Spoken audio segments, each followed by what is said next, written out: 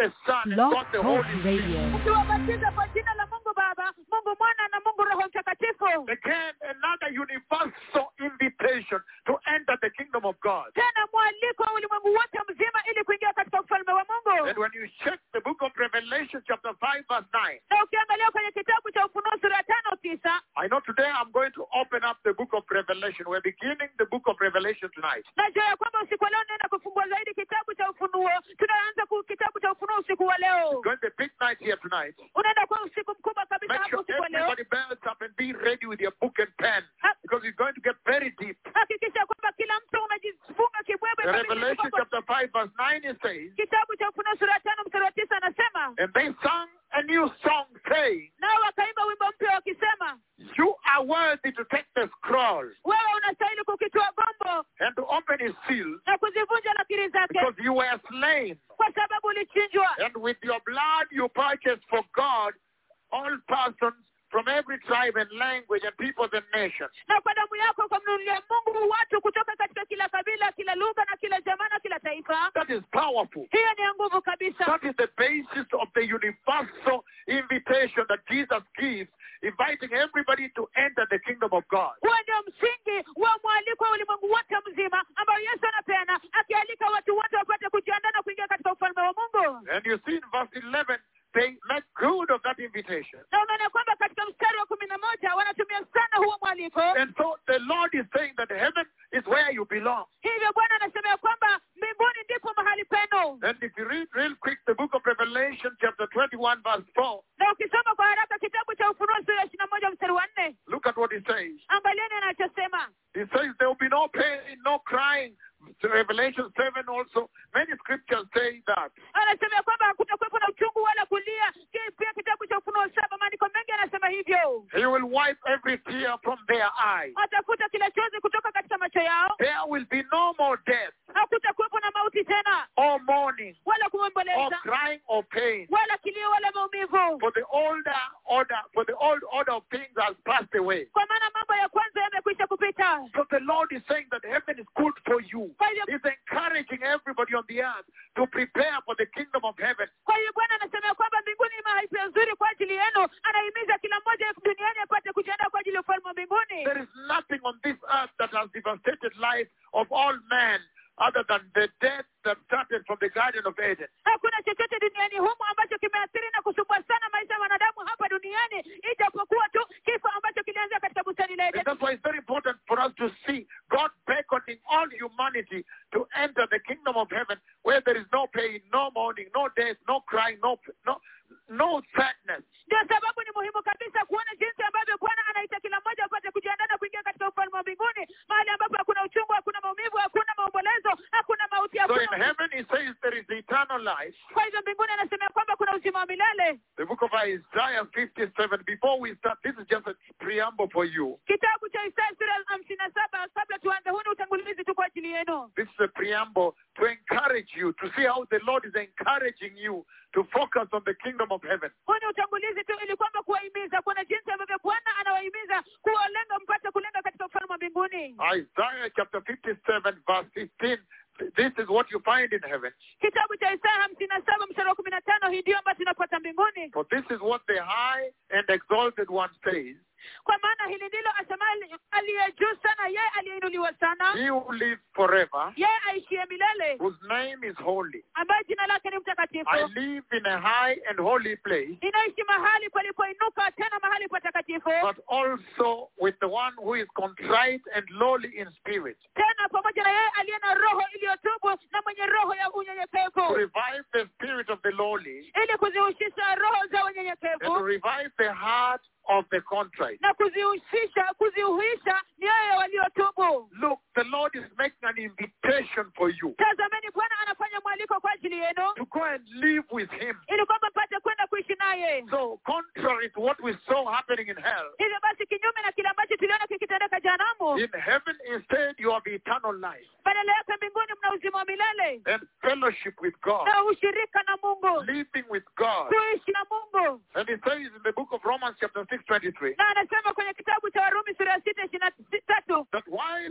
in hell there is death, eternal death, wakati kule jehanamu kunayo mauti ya milele, the they suffer eternal death. When you get there, you start dying eternally. wanateseka mauti ya milele kabisa. Unapofika huko unaanza kuteseka milele. But in heaven he says, Lakini mbinguni anasema there is eternal life. ya kwamba kuna uzima wa milele. Romans chapter 6:23 says, Kitabu cha Warumi 6:23 anasema, for the wages of sin is death, kwa maana mshahara wa dhambi ni mauti, but the gift of God is the eternal life in Christ Jesus our Lord.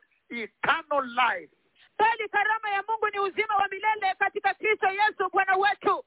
Hallelujah. Hallelujah. So what is it that happens in heaven? Hivyo basi, je, ni nini hutendeka jehanamu? If you look at the book of Revelation 14:13, it says, Je, nini ambacho hutendeka mbinguni? Ukiangalia kwenye kitabu cha Ufunuo sura ya 14 anasema, contrary to what happens in hell, which is eternal fire. kinyume na kile ambacho hutendeka kule jehanamu ambayo ni moto wa milele. In hell, it is eternal burning. Jehanamu ni kuchomeka milele. But in heaven, it is eternal life. Lakini mbinguni ni uzima wa milele. Revelation 14:13, it says, Kitabu cha Ufunuo 14:13 anasema, then I heard a voice from heaven say, ndipo nikasikia sauti toka mbinguni akisema, write this, andika, blessed are the dead who die in the Lord wamebarikiwa wale wafao katika Bwana from now on. tangu sasa kuendelea. Yes, Naam, says the Spirit. asema Roho, They will rest from their labor, watapumzika kutoka katika taabu for zao, their deeds will follow them there. kwa kuwa matendo yao yatawafuata huko. So those going to heaven,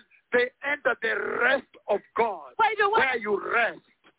wale ambao wanaingia mbinguni wanaingia katika pumziko la Mungu, mahali ambapo kunapumzika. While in hell, we saw it was unbelievable torment and unrest, no resting. Ilhali kule jehanamu tuliona kwamba ni mateso makubwa ya kutostahimili na hakuna kupumzika. And in heaven, there is revival worship before the throne. Na kule mbinguni kunayo ibada ya uvuvio mbele za Bwana, mbele za enzi. Multitudes gather before God and worship, sweet worship. Umati mkubwa wa watu wanakusanyika mbele za Bwana na kuabudu wimbo mtamu ya kuabudu. Luke 23:43 says, Kitabu cha Luka 23:43 asema, look at what happens. Look in heaven, in Luke chapter 23:43. tazameni kile ambacho kinatendeka mbinguni kwenye kitabu cha Luka 23:43. Luke 23:43 says, Jesus answered him, Kitabu cha Luka 23:43 anasema ya kwamba Yesu akamjibu, truly I tell you, amen nakwambia, today you will be with me in paradise. leo hii utakuwa pamoja nami paradiso. So while there is torment in hell, Hivyo wakati ambapo kuna mateso jehanamu, inside heaven is paradise, enjoying paradise. ndani ya mbinguni ni paradiso, unafurahia paradiso. And so why has the Lord shown me the rapture of the church Kwa hivyo basi, je, kwa nini Bwana amenionyesha unyakuzi wa kanisa and then sent me to you? halafu akanituma kwenu?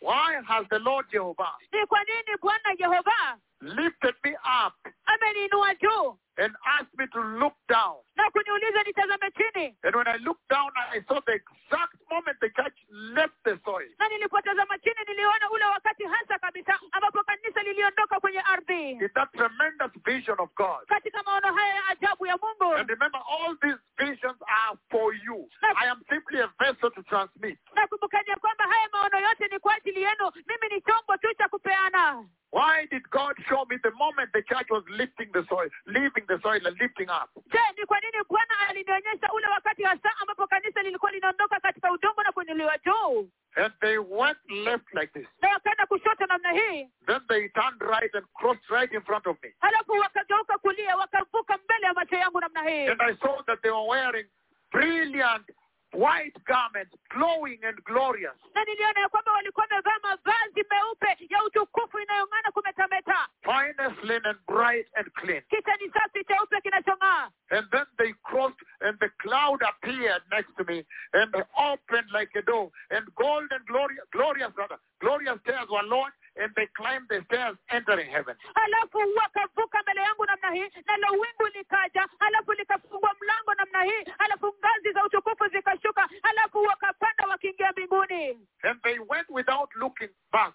Nobody turned to look at me. Na walienda bila kuangalia nyuma, hakuna yeyote ambaye aligeuka kuniangalia. And then after that, the cloud covered them in the door to heaven closed. Halafu baada ya hilo wingu likawafungia ndani, ule mlango wa mbinguni ukafunga. January 15th. Tarehe 15 Januari. The year 2017. Mwaka 2017. The year when I changed the season in Kenya here. Mwaka ambao nilibadilisha majira hapa Kenya. Because the weatherman had announced drought, unbelievable drought the worst in a decade, they say, more than a decade. Kwa sababu wale watabiri wa hali ya anga walikuwa wamesema ya kwamba kutakuwepo na kiangazi kibaya kabisa kwa zaidi ya miaka 10 walisema. And then when I walked into the streets, many Kenyans rushed to me. Halafu wakati nilipoingia katika barabara, Wakenya wengi On walinikimbilia. Moi Avenue. Katika barabara ya Moi Avenue. And they flooded there. They said, pray for us. Halafu wakafurika pale wakasema kwamba tuombe. Then I decided to stand on something there to lead them to the Lord. Halafu nikaamua kwamba nisimame kwa kitu hapo niwaongoze kwa Bwana. Many Kenyans came Wakenya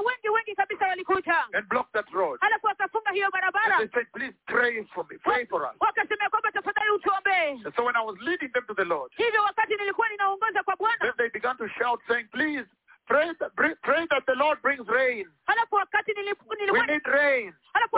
Halafu wakati nilikuwa ninaomba wakaanza kupaza sauti na kusema kwamba tafadhali tunahitaji mvua, omba Bwana tulete mvua. And that's when I spoke there. I said, now there will be rain. Hapo ndipo nilizungumza pale nikasema kwamba sasa kutakuwa na mvua. And that day it rained. Na siku hiyo And ikanyesha. then rain began to fall all over the country. Pastors running, recording on videos and sending. It was such a revival. Halafu mvua ikaanza kunyesha kote katika taifa, wachungaji wakikimbia na kurekodi katika video. Ilikuwa mvua The mkubwa. season changed instantly. Majira yalibadilika mara moja. At my word. Kwa maneno yangu. Meaning my words are the words of Yahweh himself. Kumaanisha kwamba maneno yangu ni maneno ya Yahweh mwenyewe. And then there was bumper harvest, a lot of big bags of maize all over the country. Halafu kulikuwa na mavuno tele kabisa, magunia mengi kabisa ya mahindi kote katika taifa. And so that is the time at which the Lord showed me this vision. Hivyo basi huo ndio wakati ambapo Bwana alinionyesha maono haya. And I saw the glorious stairs of heaven. Na niliona ngazi za utukufu za mbinguni. I'm announcing to you to the church in Russia Ninawatangazia kanisa la Urusi that I have seen the coming of the Messiah. ya kwamba nimeona kuja kwa Masia. It is time to prepare for that kingdom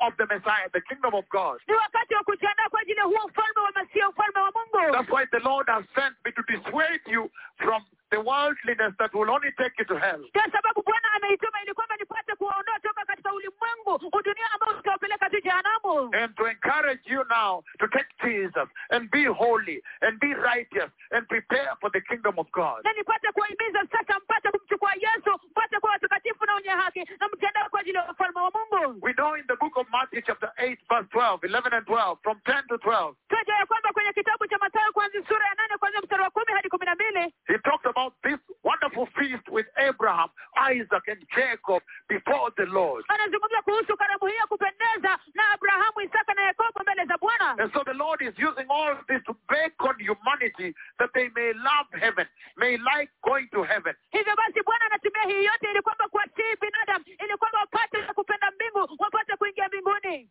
In the book of Luke chapter 19 verse 17 it says, reigning with Christ. You will reign with Christ. God encouraging you and telling you that in heaven is better, much better than any other choice. Hivyo basi kwenye kitabu cha Luka sura ya 19 anasema ya kwamba kutawala pamoja na Kristo, ya kwamba mtatawala pamoja na Kristo. Anasema ya kwamba mbinguni ni mahali bora sana zaidi. And that's why, owing to that gravity, Hivyo basi ndio sababu kuzingatia uzito huo, that while in hell there will be torment eternal, ya kwamba wakati ambapo jehanamu kutakuwepo na mateso milele, in heaven there will be celebration eternally. na mbinguni kutakuwepo na sherehe milele. What a wonderful piece of news. Je, ni habari njema namna That gani? somebody may appear and invite you to a kingdom where there is celebration eternally. Ya kwamba mtu aweza kuja na kualika katika ufalme ambapo kuna sherehe milele. And that's why you see in the book of Colossians chapter 3, it says, begin to focus your life into heaven where Christ is seated with God. He encourages us when we are on the earth to focus on heaven.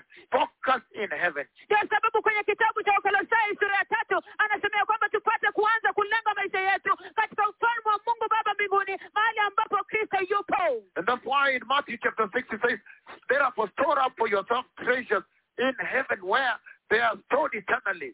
There are no moths, no rust, no thieves, meaning there is no loss, there is no plunder. Ndio sababu anasema kwamba kwenye kitabu cha Mathayo sura ya 6 ya kwamba tupate kuwekeza hazina zetu mbinguni, mahali ambapo zitakaa milele, ambapo hakuna nondo wala kutu wala There is no wezi, loss, you cannot lose there. mahali ambapo huwezi pata hasara huko. God still encouraging mankind while they're on the earth to prepare for the kingdom of heaven. Nobody ever wants to be burned on fire, tormented eternally. Nobody on the earth. Mungu akiwahimiza binadamu ya kwamba wapate kujiandaa kwa ajili ya ufalme wa mbinguni, mahali ambapo kuna sherehe milele, mahali palipo bora zaidi. Hivyo basi hakuna mtu yeyote ambaye anataka kuingia jehanamu, hakuna yeyote kati duniani. Nobody ever wanted to burn and be tormented in fire forever. Hakuna mtu ambaye anataka says in the book of Matthew chapter 6:33, seek ye first the kingdom of God. God again encouraging mankind to seek the kingdom of glory. Na anasema kwenye kitabu cha Mathayo 6:33 ya kwamba utafuteni kwanza ufalme wa Mungu. Hivyo basi Mungu anawahimiza binadamu watafute kwanza ufalme wa utukufu. So with that small introduction hivyo basi na utangulizi huu mdogo about the goodness of heaven, kuhusiana na wema wa mbinguni, I want us now to embark on tonight's message. ninataka sasa turejelee ujumbe wa usiku wa leo. And I say Nami nilisema that while the center theme is the rapture of the church, ya kwamba wakati ambapo mada kuu ule ujumbe ulionyeti ni unyakuzi wa that kanisa, the Lord has sent me to come and announce to you the coming of the Messiah. ambao Bwana amenituma ili kwamba nije niwatangazie kuja kwa Masia. But in the process of delivering that message of Yahweh, of the Lord everlasting to you, Lakini katika hatua ya kupeana huo ujumbe wa Yahweh, Bwana aliye wa milele kwenu, we have seen that there is a rich scholarship. tumeona ya kwamba kuna makufunzi mengi kabisa. There is a deep wisdom that comes when we go very deep at the same time, and the church grows and plants our roots very deep, have buttress roots in the word. Tumeona ya kwamba kuna ule hekima ambayo imekolea kabisa ya kilindi, wakati ambapo tunaingia katika vilindi, nalo kanisa linadhibitika kabisa katika mizizi yake. And so, blessed people, Kwa hivyo watu wabarikiwa, I want us to begin this journey step by step. nataka tuanze safari hii hatua kwa hatua. Turn with me the book of Revelation. Gaukeni pamoja nami kwenye kitabu cha So Ufunuo. I'm going to try as much as possible, Hivyo basi naenda kujaribu kadri niwezavyo, because of the significance of this message. kwa sababu ya umuhimu wa ujumbe huu. I'm going to try as much as possible to go through chronologically without losing anything, as much as possible, where possible. Ninaenda kujaribu kuweza kabisa kadri niwezavyo, ili kwamba nipate kupitia kwa kila kitu mfululizo, Because it will enrich the church. It will grow you. kwa sababu itailikoleza kanisa, itawafanya mkomae. So turn with me the book of Revelation wherever you are globally. Hivyo basi gaukeni pamoja nami kwenye kitabu cha Ufunuo popote mlipo kote kote duniani. Revelation chapter 1. Kitabu cha Ufunuo sura ya That's kwanza. where we are starting from. That's why I say, while my main message is the rapture of the church, the coming of the Messiah, I could have as well just rushed straight to Revelation chapter 4 verse 1 and 2. But I am finding it prudent that we begin chronologically, that you may grow in understanding this. Hapo ndipo tunaanzia. Ndio sababu nilisema kwamba wakati ambapo mada yangu kuu kabisa, ujumbe wangu mkuu kabisa ni kuhusiana na kuja kwa Masia, ningeenda tu moja kwa moja hadi katika kitabu cha Ufunuo sura ya pili, lakini ningeenda bora. Okay, just forget about it. So turn with me, blessed people, Revelation chapter 1, we start from verse 1. Hivyo basi gaukeni pamoja nami moja kwa moja, watu wabarikiwa, tuanzie kwenye kitabu cha Ufunuo sura ya kwanza. And in the process, we are going to meet the rapture of the church ahead. Na katika hatua hiyo tunaenda kukutana na unyakuzi wa kanisa hapo So there mbele. is nothing lost. You'll have instead gained. Hivyo basi hakuna chochote ambacho mtapoteza, badala yake mtakuwa mmepata zaidi. And I'll share a lot of visions that the Lord has shown me and visitations in the process of handling this book. Na ninaenda kushiriki maono mengi kabisa na mitembeleo ambayo Bwana amenionyesha wakati wa kuangazia kitabu hiki. Hallelujah. Hallelujah. And so step by step, Kwa hivyo hatua kwa hatua, Revelation chapter 1 verse 1, hallelujah, finally. kitabu cha Ufunuo sura ya kwanza mstari wa kwanza. Hallelujah, hatimaye. Once you're all there seated in your homes with your sons and daughters and their notebooks, everybody's ready. Mara tu mmekaa pale, mko tayari kabisa, mkiwa mmekaa pamoja na wana wenu na mabinti Okay, zenu na sit in your vitabu. homes, but it's all right. Once sit in your homes, let's begin, blessed people. Mara tu mko katika maboma yenu, wacha tuanze, watu wabarikiwa. Revelation chapter 1 verse 1. Kitabu cha Ufunuo sura ya kwanza mstari wa kwanza. And it says the following. Anasema yafuatayo. And I don't know how far we can go tonight. I'll try to push as much. Sijui ni umbali gani ambao tutafika usiku wa leo, nitajaribu kusongesha kadri niwezavyo. Because inside here is a treasure. Kwa sababu hapa ndani kunayo hazina. The treasure that will help you understand the time we are in as the nations of the earth. Hazina ambayo itawasababisha mpate kuelewa majira tulimo ndani kama mataifa ya ulimwengu. The time we are in as the church of Christ. Majira tulimo ndani kama kanisa la Kristo. And so, turn with me again, Revelation 1:1. Kwa hivyo gaukeni pamoja nami tena kwenye kitabu cha Ufunuo sura ya kwanza mstari wa kwanza. We can read all the way to verse 9, then I come back and start from verse 1 and now open up for you. Tunaweza kusoma kote kote hadi mstari wa 9, alafu nirudi tena kuanzia mstari wa kwanza nianze kuwafungulia. Revelation chapter 1 verse 1, it says, the revelation from Jesus Christ. Kitabu cha Ufunuo sura ya kwanza mstari wa kwanza anasema ufunuo wa Yesu Kristo. There you see right away from the beginning. Na hapo mwaona moja kwa moja tangia mwanzo. It begins to center the revelation Anaanza kuweka shina la kati ufunuo to Jesus Christ. kwa Yesu Kristo.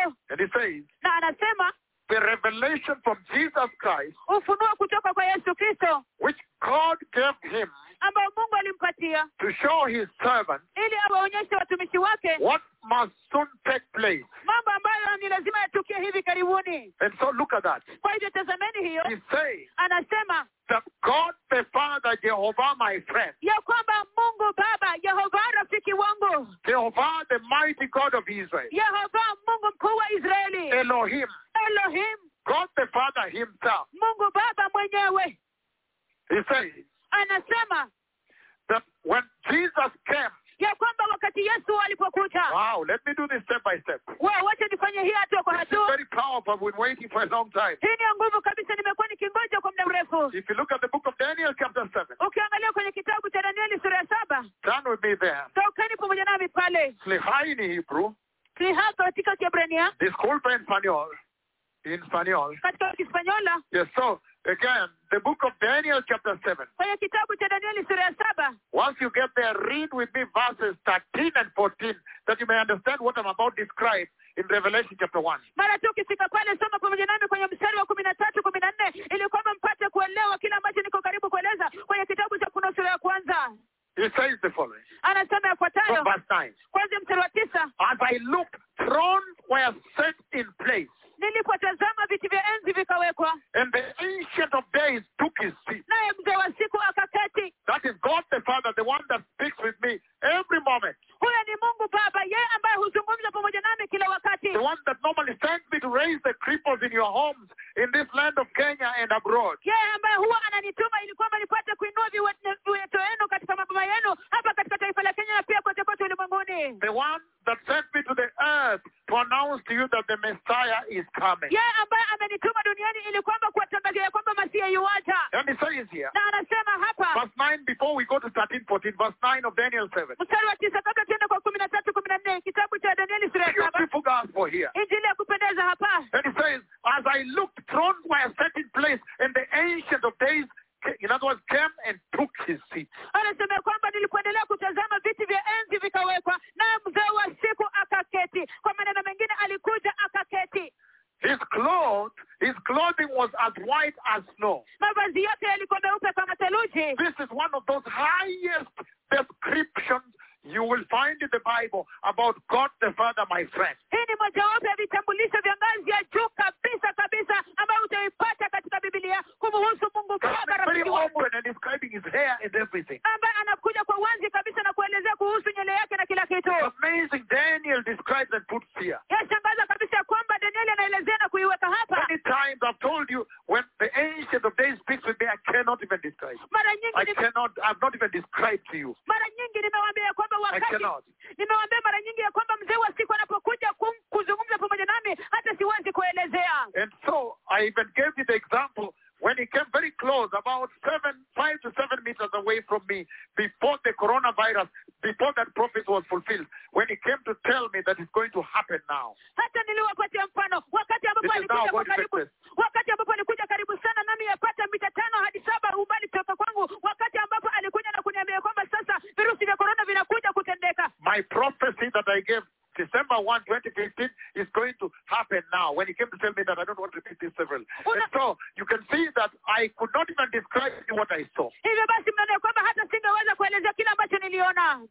But here, Daniel comes out very explicitly. Lakini hapa waona kwamba Danieli anajitokeza kwa wazi and describes his clothes na kisha kueleza kuhusu mavazi yake as white as snow, kwa meupe kama theluji, and the hair on his head na nywele za kichwa chake white like wool. nyeupe kama sufu. And so thrones were set. Kwa hivyo viti vya enzi viliwekwa. And he says his throne was flaming with fire. Na anasema kwamba kiti chake cha enzi kilikuwa kinawaka kwa miali ya And moto, all his wheels were ablaze with fire. na magurudumu yake yote yalikuwa yanawaka So moto. here he describes the throne set in place. Kwa hivyo hapa anaeleza kuhusu enzi ikiwa imewekwa. And then now, Halafu sasa when you come to verses 13 and 14 of Daniel 7, still the same Daniel. unapokuja katika kitabu cha Danieli 7 mstari wa 13, 14, The same Daniel 7, verses 13, 14, blessed people. I don't have time to repeat it severally. kitabu cha Danieli hicho 7 mstari wa 13, 14, It says, verse 13, in my vision at night, anasema mstari wa 13, katika maono yangu ya usiku I looked and there before me was one like a son of man. nilitazama na mbele yangu nikamwona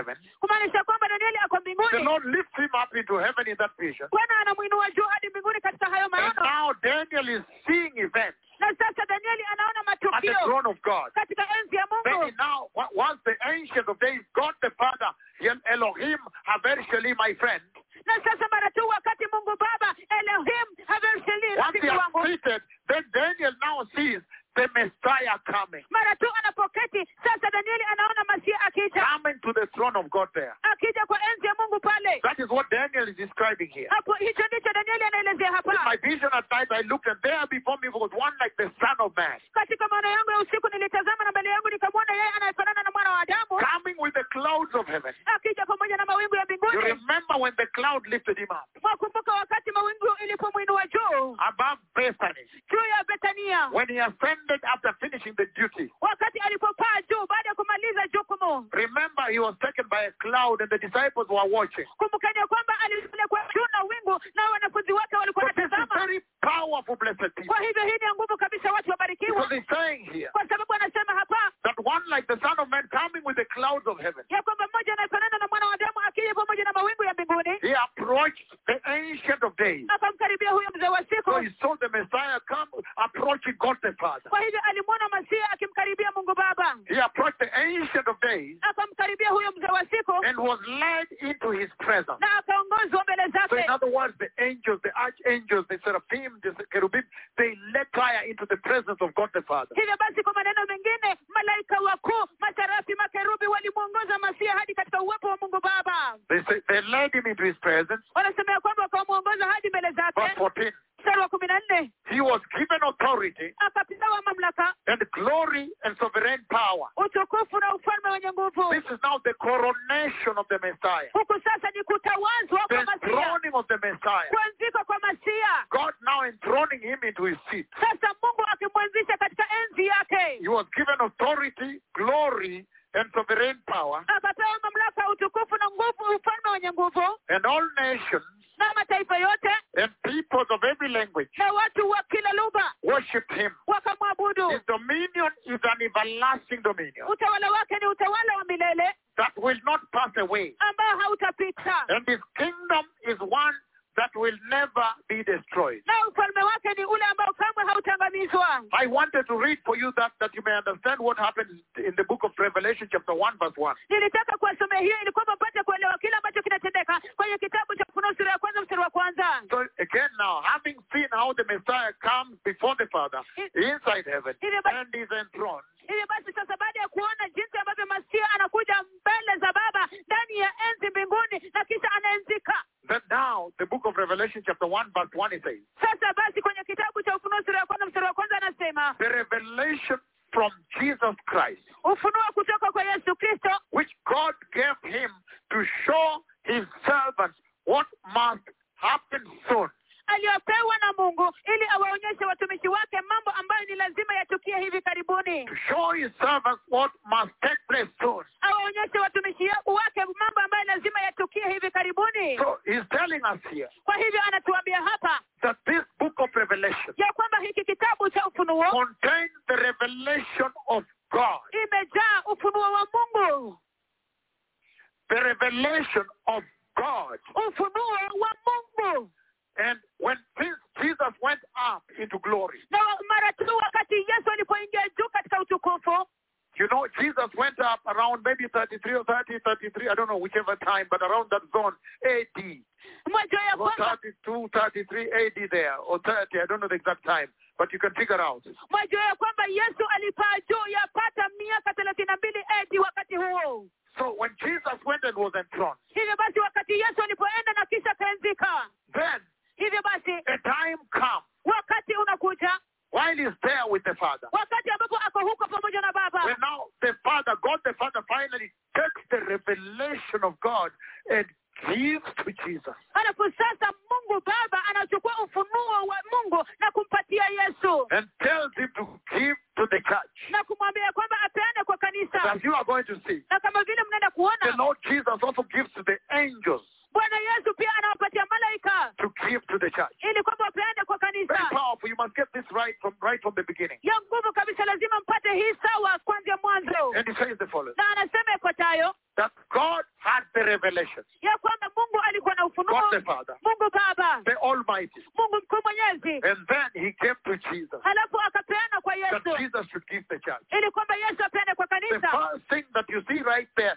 is how central the church is in the heart of God the Father himself. Jambo la kwanza ambalo muona pale ni jinsi ambavyo kanisa liko katika shina la kati, katika moyo wa Mungu Baba. How critically important the church is sitting in the heart of God the Father himself. Jinsi ambavyo kanisa limeketi katika unyeti kabisa na umuhimu kabisa katika moyo wa Mungu Baba mwenyewe. That God the Father gives that revelation about the church, not about anybody else, the church, and gives to Jesus, that Jesus may give to the church. Na kwamba Mungu Baba anapeana huo ufunuo kuhusiana na kanisa kwa Yesu Kristo, na Yesu Kristo anapeana kwa kanisa. And he says, Na anasema the revelation from Jesus Christ, ufunuo kutoka kwa Yesu Kristo which God the Father gave him aliopewa na Mungu to Baba show his servants ili awaonyeshe watumishi what wake must take place soon. mambo ambayo ni lazima yatukie hivi There are karibuni. some key words there I don't have much time to go through, but what must? He said must take place, meaning God can guarantee you that this will happen. Mambo yaliyonyeti pale anasema kwamba yale ambayo lazima yatendeke, kumaanisha ya kwamba lazima Mungu akapate kukuhakikishia kwamba hii lazima itendeke mbinguni. Okay, you have just said it opposite, the other way around. The Lord is guaranteeing to you that this must happen. Mungu anawahakikishia kwamba lazima hii itatendeka. He said must happen. Anasema kwamba hii lazima Then he itendeke. says soon, Anasema kwamba hii ni karibuni. which must soon. So there are two areas there. This will happen. God guarantees you, and he guarantees you, and soon.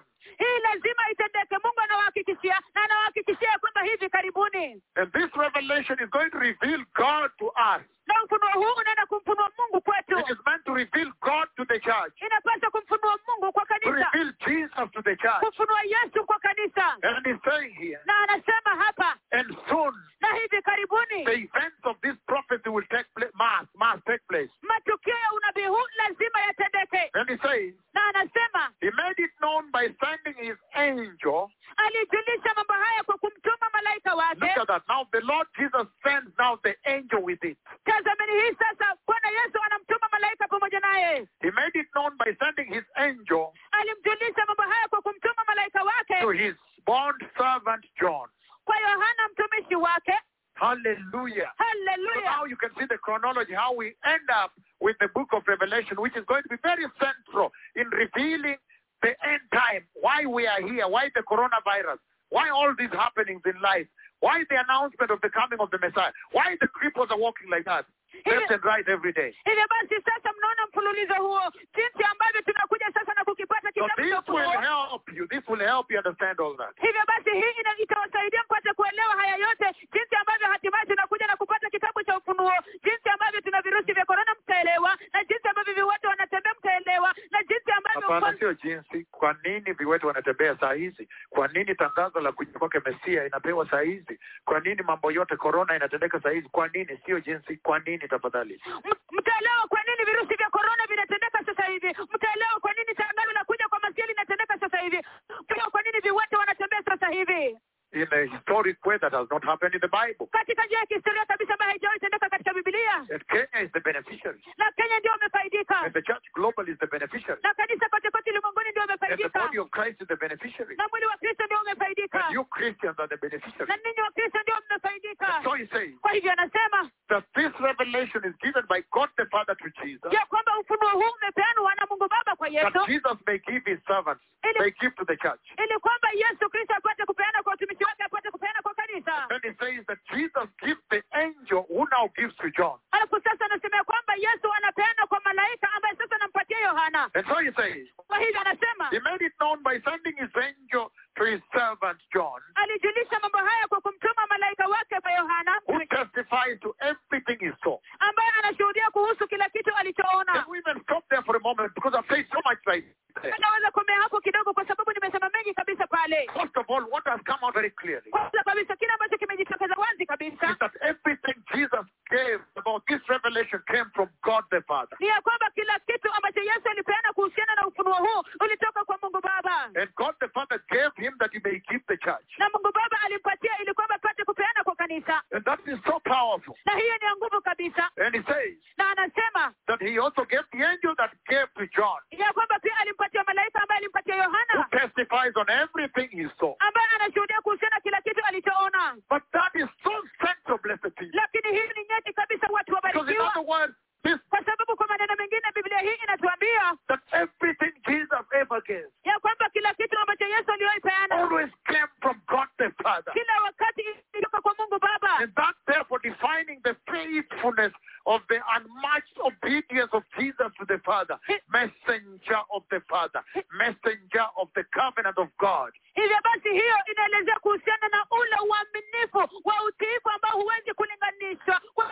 Yesu Kristo kwa Mungu Baba, mjumbe So wa Baba. everything Jesus gave came from the Father. Hivyo basi kila kitu ambacho Yesu alipeana ilitoka kwa Baba. In John chapter 12, Kwenye kitabu cha Yohana verse 12 49, he says the following. mstari wa 49 anasema yafuatayo. He says, Anasema once you get there, we read together. John chapter 12, 49. That's why I say this is very deep. mara tu mkifika pale tusome pamoja kitabu cha Yohana 12, ndio sababu nilisema kwamba hii ni vilindi sana. For I did not speak on my own, Kwa maana sisemi kwa ajili yangu mwenyewe, on my own authority. kwa mamlaka yangu mwenyewe. The other version say that. Tafsiri zingine zinasema For hivyo. I did not speak on my own, Kwa maana sikusema kwa mamlaka yangu mwenyewe, but the Father who sent me commanded me to say all that I have spoken. bali Baba aliyenituma aliniamuru ni nini cha kusema na jinsi ya kukisema. And so when we see in the book of Revelation chapter 1, Kwa hivyo wakati ambapo tunaona kwenye kitabu cha Ufunuo sura ya 1, verse 1, that God the Father gives Jesus the revelation that Jesus should give the church, should show the church, mstari wa to let kwanza, them know what must happen, what's about to happen soon. mstari wa kwanza ya kwamba Mungu Baba Jehova Yawe anapeana ufunuo kwa Yesu Kristo ili kwamba Yesu Kristo apeane kwa kanisa ili kwamba kuwafahamisha kile ambacho kiko karibu kutendeka hivi karibuni. When you see that happen, then you know that that has been the mode of operation between God the Father and the Messiah. Mkiona hiyo ikitendeka, basi mwajua ya kwamba hiyo ndio imekuwa mbinu ya utendakazi kati ya Mungu Baba na Masia. Even the salvation you receive Hata wokovu mliopokea came from God the Father. ulitoka kwa Mungu Baba. Remember when the Lord was calling, Kumbukeni wakati ambapo Mungu alikuwa anaita, the time the Lord was saying, you must now go to them. wakati ambapo Mungu alikuwa anasema kwamba sasa lazima uende kwao, And showing me that I'm going all over the world and preaching and sweating all over the earth. na kunionyesha kwamba ninaenda kote kila dunia, kila mahali duniani na kutoa jasho kabisa na All kutoa over the earth. And kote, there used to be the details. I give a lot of details. na kote ulimwenguni, na kulikuwepo na vipengee hasa kabisa. Remember, at that time, God the Father himself, Kumbukeni ya kwamba kwa wakati huo Mungu Baba mwenyewe he came and wrote on the wall, for me on the wall, Isaiah 43, verses 11 and verse 1. alikuja akaniandikia katika ukuta kitabu cha Isaya 43 mstari wa 11 na mstari wa 1. We can read it here tonight, Tunaweza kusoma hapa usiku wa leo that you may understand that relationship between the Father and Jesus. ili kwamba mpate kuelewa uhusiano huo kati ya Baba na Yesu. In other words, the relationship between God the Father and you, the church. Kwa maneno mengine, uhusiano kati ya Mungu Baba na nyinyi kanisa. Then you will get to understand the complex, intricate relationship between Jesus and God the Father. Hivyo basi mtapata kuelewa ule uhusiano ulio wa kindani sana zaidi kati ya Mungu Baba na Yesu Kristo. When Jesus says, the Father and I are one, Wakati ambapo Yesu anasema kwamba Baba pamoja nami that ni is kitu very kimoja. profound and very powerful. Hiyo ni vilindi kabisa na ya nguvu sana. But the scripture he wrote for me, which I want to use for this explanation tonight, Lakini andiko ambalo aliniandikia ambalo nataka kutumia kwa ajili ya maelezo hayo usiku wa leo is Isaiah 43 verse 11. And remember, he wrote with his hand. I saw his hand write. He first put something like plexiplastic, which is translucent, transparent almost. kumbukani ya kwamba niliona yakiandika kwa mkono wake Like mwenyewe. this shield that you use when you want to shield gamma rays or you want to shield X-rays. That kind of thick plexiplastic that's used to shield radiation, for example. Kitu hiki cha plastiki kama plastiki ambacho unaweza kuona kwa ndani. And then he wrote in white. Alafu akaandika katika weupe.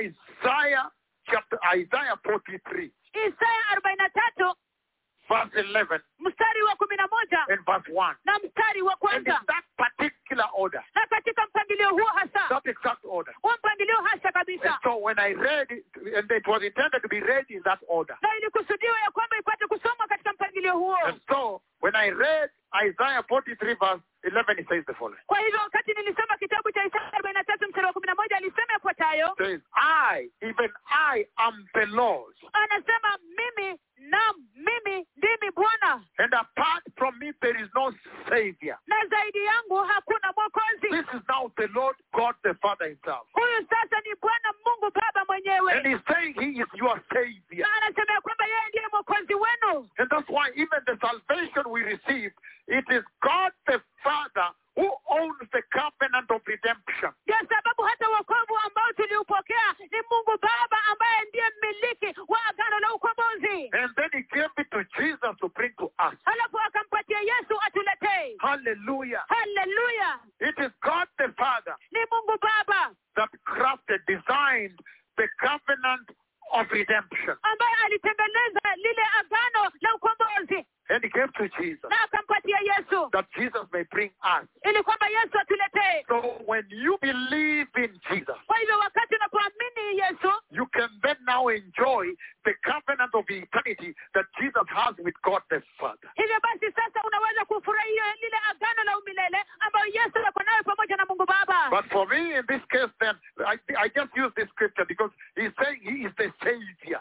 God the Father is the Savior, the owner of salvation. Lakini nimetumia tu andiko hili ili kwamba kuadhirisha ya kwamba Mungu Baba yeye ndiye mwokozi, yeye ndiye mmiliki wa wokovu. But for my case, you remember he added verse 1. So after 11, then verse 1. Lakini sasa mwakumbuka katika kauli yangu, kesi yangu aliongeza mstari wa kwanza. Okay, it says verse 1 of Isaiah 43 says, but now this is what the Lord says. Kitabu cha Isaya 43 mstari wa kwanza asema kwamba lakini sasa hili ndilo asemalo Bwana. He who created you, O Jacob. Yeye aliyekuumba Yakobo. He who formed you, O Israel. Remember now, he's addressing the two prophets. Yeye aliyekuhukulu Israeli. Kumbukeni sasa anazungumza na manabii wake wawili. And he has written in the sky, on the wall. Na ameandika katika ukuta. And he covered with another plexiplastic. Na akafunika na plastiki nyingine. I can give a 9-hour sermon on how God protects his word.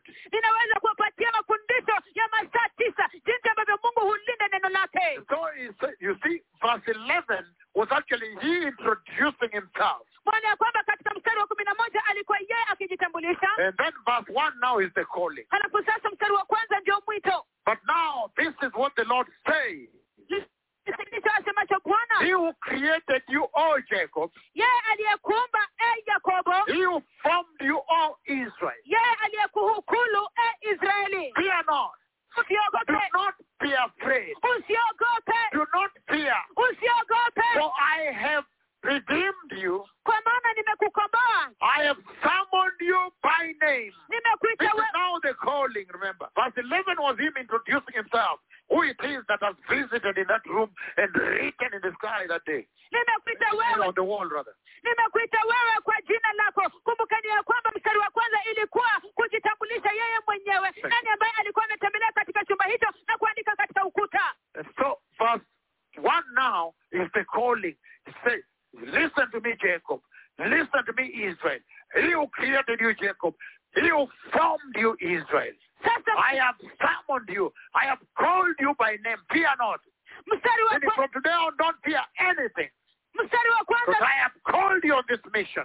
Mstari wa kwanza huwa sasa ndio mwito. Anasema ya kwamba usiogope Yakobo. Yeye aliyekuumba Yakobo. Yeye aliyekuhukulu Israeli. I have summoned you by name. Nimekuita wewe kwa jina lako. And you are mine. Wewe wangu. Remember, the Lord never calls anybody Israel. Kumbukeni ya kwamba Mungu hamwiti mtu yeyote tu Israeli. But anyhow, lakini hata hivyo, I wanted to use that to open it up for you. Nilitaka kutumia hiyo ili kwamba kuwafungulia. That you may understand. Ili kwamba mpate kuelewa. That the relationship between Jesus and the Father has been exactly like this one that is laid out here in Revelation chapter 1 verse 1. Ya kwamba uhusiano kati ya Yesu na Mungu Baba umekuwa kama huu hasa kabisa ambao umewekwa hapa kwenye kitabu cha Ufunuo sura ya kwanza mstari wa kwanza. And you see that eventually everything we receive from Jesus actually is the Father talking to us. Na mnaona kwamba hatimaye kila kitu ambacho tunapokea toka kwa Yesu hakika ni Mungu Baba anayezungumza nasi. Tumekuwa tukipokea. Kila kitu ambacho tumekuwa tukipokea toka kwa Yesu ni Mungu Baba ambaye anazungumza pamoja nasi. Because sometimes people try to trivialize the gospel. Kwa sababu wakati mwingine watu wanajaribu kuchukulia kimzaha Injili. hili. La hasha. Because Jesus himself says that everything I've spoken with you is not my own, has come from the Father. Mliona Yesu akisema ya kwamba kila kitu ambacho nimewazungumzia si yangu mimi mwenyewe bali imetoka kwa Baba. John 17 verses 7 and 8. We're just on verse 1 of Revelation chapter 1. Kitabu cha Yohana sura ya 17 mstari wa 7 na 8. Bado tuko kwenye kitabu cha Ufunuo sura ya 1 mstari wa 1. It says, now they know that everything you have given me Anasema kwamba sasa wanajua kwamba kila kitu ambacho umenipatia comes from you. yatoka kwako. Again, Jesus again and again establishing that everything he has given to the church has come from the Almighty himself, God the Father himself, not less. Tena Yesu akithibitisha tena na mara tena ya kwamba kila kitu ambacho amepeana kwa kanisa imetoka kwa Mungu Baba Mwenyezi, sio toka kwake mwenyewe.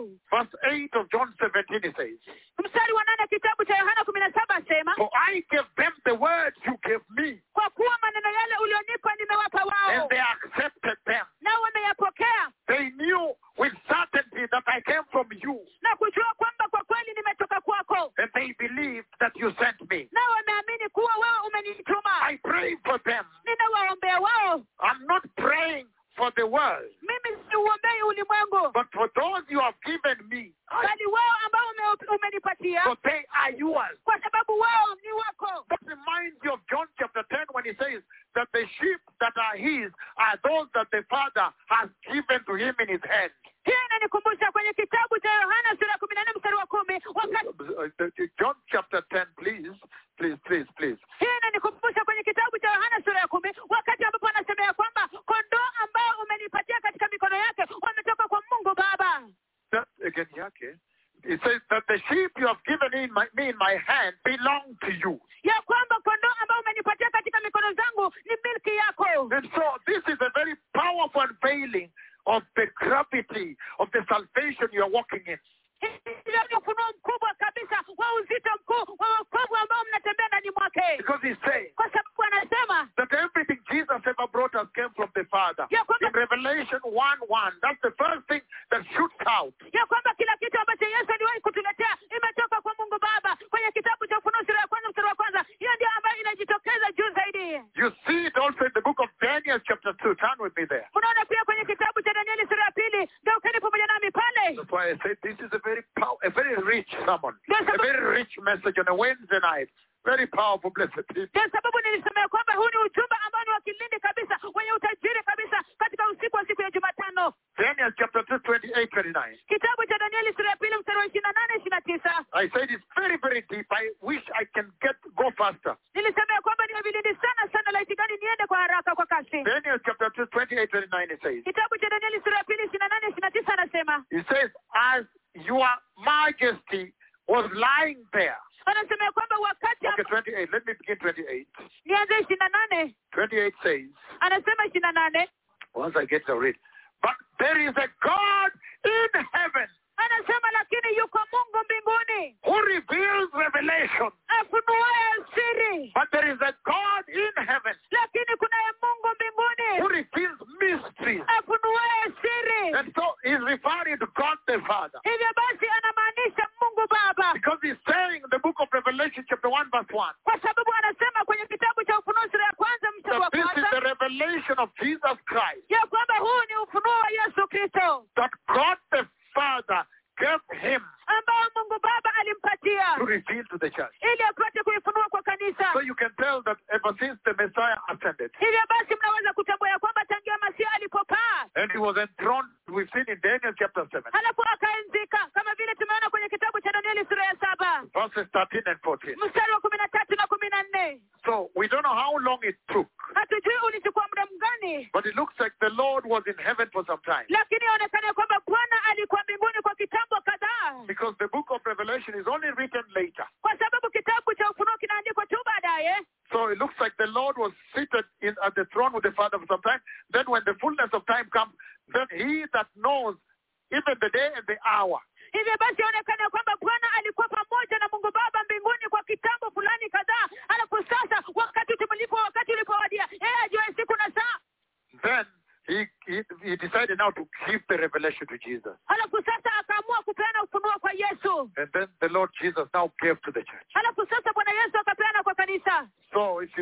time at which this book of Revelation is written, you can almost tell the time span Hivyo basi ukiangalia ule wakati between when he ascended and throned and when he was given the revelation hivyo basi by ukiangalia the Father. ule wakati ambapo kitabu hiki cha Ufunuo kiliandikwa, unaweza kutambua kile kipindi tangia wakati ambapo sasa alipaa juu na kuenzika, alafu wakati huu hadi wakati ambapo anapewa ufunuo huu na Mungu Baba.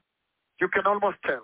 Karibu na uweza kutambua. That's the beauty of this book. Na huo ndio urembo wa hiki kitabu. The book of Revelation Kitabu cha Ufunuo is the one that's going to open up everything you have been reading in all the other scriptures in the Bible. ndio ambayo inaenda kufunua kila kitu ambacho mmekuwa mkisoma katika maandiko haya yote mengine katika Biblia. It's the one that is going to help you to understand why you watch what you see in the news. Ndio ambayo itawasababisha mpate kuelewa kwa nini mnatazama kile ambacho mnaangalia katika runinga zenu.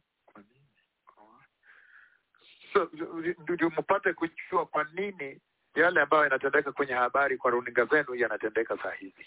That you may know the time, why things are happening now. Ndio mpate kuelewa kwa nini majira, kwa nini mambo yanatendeka hayo sasa hivi. And so, kwa hivyo, again, tena, he says very clearly here, anasema kwa wazi kabisa hapa, but there is a God in heaven ya kwamba kuna Mungu mbinguni who reveals mysteries. afunuaye siri. He has shown King Nebuchadnezzar Amemwonyesha mfalme Nebukadnezar what will happen in the days to come. kitakachotendeka siku zijazo. Your dreams and visions that pass through your mind as you were lying in the bed, ndoto yako na maono yako yaliyopita akilini mwako ulipokuwa umelala kitandani mwako are these. ni haya. Verse 29 now. Mstari wa 29 sasa. Then he says, Halafu anasema, as your majesty was lying there, mfalme ulipokuwa umelala kitandani, your mind turns to things to come. yalikujia mawazo kuhusu mambo yatakayotendeka baadaye. And the revealer of mysteries, the revelator, the revealer of mysteries, Yahweh himself, in other words, naye mfunuaji wa siri, Yahweh mwenyewe kwa maneno mengine, showed you what is going to happen. akakuonyesha ni kitu gani kitakachotendeka. So did you understand why he is the one who gave to Jesus the mysteries, the revelation that you see written in this book? He gave to Jesus to give to the church. So now you can tell where the revelation has come from. Hivyo basi, je, mbona ni kwa nini yeye ndiye ambaye alipeana ufunuo huu? Hivyo basi sasa mnaweza ona sababu ambayo kwa nini amempatia Yesu Kristo ufunuo huu ambao mnaona sasa, alafu Yesu anapeana kwa kanisa. Because he is the beholder of revelation. Kwa sababu yeye ndiye mbebaji wa ufunuo. That's why he says, ndio sababu anasema, Daniel says that there is a revealer of mysteries. Danieli anasema kwamba kunaye mfunuaji wa siri. And if you go to verse 9, which we have not reached, na ukienda kwenye mstari wa 9 ambaye bado alishafika pale, he says again, verse 19, the book, Revelation chapter 1, verse 19, I just want to jump, but we'll come back. Kitabu cha Ufunuo sura ya kwanza 19, nataka kuruka tu kwenda pale lakini tarudi. He says, right, therefore, anasema basi andika, what you have seen. Don't worry, we are not jumping scriptures. I'm only using this to beef up the understanding on verse 1, but we will cover each one of them chronologically. There's no worry. Msijali, haturuki maandiko, lakini natumia tu hii ili kwamba kutia mkazo kabisa na uzito kwenye mstari wa kwanza. Msijali, tutaipitia hii katika mfululizo. He says, right, therefore, anasema basi andika, what you have seen, mambo uliyoyaona, meaning past, kumaanisha kwamba and yaliyopita what is now, na yaliyopo sasa, the one he had in the present, mambo ambayo yalikuwa nayo hapo and what sasa, will take place later in the future. na yale yatakayotukia baada ya haya So siku za usoni. it's a full spectrum of time covered in this book. Hivyo basi ni kipindi kizima cha wakati ambacho kimeweza kuangaziwa kwenye kitabu hiki. And this is what God the Father gives to Jesus to give the church. Na hiki ndicho ambacho Mungu Baba anampatia Yesu Kristo apate kupatia kanisa. That when the church receives this revelation, ya kwamba wakati kanisa linapopokea ufunuo huu, they may now understand what has happened, why it has happened, why it was happening. wakapata kuelewa nini ambacho kimetendeka, nini ambacho kinatendeka, kwa nini kilikuwa kinatendeka. And what is happening now. Na nini ambacho kinatendeka sasa hivi. And why it is happening now. Na kwa nini kinatendeka sasa hivi. And what is to happen in the future. Na nini ambacho kitatendeka siku zijazo. And why it must happen. Na kwa nini lazima itendeke. Very powerful, blessed people. Ya nguvu kabisa, watu wabarikiwa. And it says the book of Revelation chapter 19. Turn with me there. Na anasema kwenye kitabu cha Ufunuo sura ya 19, na ukeni pamoja nami pale. I'm simply picking scriptures for you to make you understand that God the Father is the origin. God Yahweh is the origin of the revelation. And he gives it to Jesus. And he gives to Jesus that Jesus may keep the church. Kimsingi na wachagulia tu maandiko ili kwamba mpate kuelewa ya kwamba Mungu Baba yeye ndiye mwanzilishi wa ufunuo, 19 verse 9 it says, Kitabu cha Ufunuo 19 mstari wa 9 anasema, then the angel said to me, ndipo malaika akaniambia, write this. andika. So you remember the angel sent to talk with him. Then God the Father takes the revelation, gives to Jesus. Jesus gives to the angel gives to John. Mwakumbuka Mungu Baba anachukua ufunuo anampatia Yesu Kristo, na Yesu Kristo anampatia malaika, na malaika anampatia Yohana. So the angel say to me, ndipo malaika akaniambia, write this. andika haya. Blessed are those who are invited to the wedding supper of the Lamb. Wamebarikiwa wale walioalikwa kwenye karamu ya harusi ya mwanakondoo. Then he finishes by saying, these, he added, these are the true words of God Yahweh. Halafu anamaliza kwa kusema kwamba naye akaongeza kusema, haya ndiyo maneno ya kweli ya Mungu Yahweh. So that again is another place where he's telling you that all this has come from God the Father himself. Hivyo basi hapa tena ni mahali These are the pengine. words of God the Father himself. Hapa ni mahali pengine ambapo anawaambia kwamba haya yote ni maneno ya Mungu Baba mwenyewe. And if you turn to Revelation 22 verse 6, Na ukigeuka kwenye kitabu cha Ufunuo 22 mstari wa it 6, says the following. anasema The yafuatayo, angel said to me, kisha yule malaika akaniambia, these words are trustworthy and true. maneno haya ni ya kuaminika na kweli. The Lord, the God who inspires the prophets, Bwana Mungu wa roho za manabii sent his angel to show his servants the things that must take place. alimtuma malaika wake kuonyesha watumishi wake yale ambayo lazima yatendeke hivi karibuni. Again, he's making reference to God the Father. Tena anamrejelea Mungu Baba. So now we are beginning to understand Hivyo basi sasa tunaanza kuelewa that the revelation is actually from God the Father. That is just how much God the Father has the church in his heart, at the center of his heart. ya kwamba ufunuo hakika unatoka kwa Mungu Baba. Hivi ndivyo ambavyo Mungu Baba ameliweka kanisa katika shina la kati la moyo wake. Hallelujah. Hallelujah. And so blessed people, Kwa hivyo watu wabarikiwa. this is such a powerful time. Huu ni wakati wa nguvu kabisa. Again, back to Revelation chapter 1 verse 1. Tena turudi kwenye kitabu cha Ufunuo sura ya 1 mstari wa 1. The Lord laying out some very important principles to you as you prepare for the coming of the Messiah. Bwana akiweka wazi kabisa kanuni ambazo ni za muhimu kabisa kwa ajili yenu. Number one, the gravity of this salvation. Mnapojiandaa kwa ajili ya kuja kwa Masihi. Jambo la kwanza, ujumbe ule uzito wa wokovu huu. Number two, that the salvation you have is seated at the center of the heart of God. Jambo la pili, wokovu mlionao umeketi katika shina la kati la moyo wa Mungu. Number three, that he gives that revelation that you may prepare, you may understand things that are going to happening, that you may prepare to enter heaven.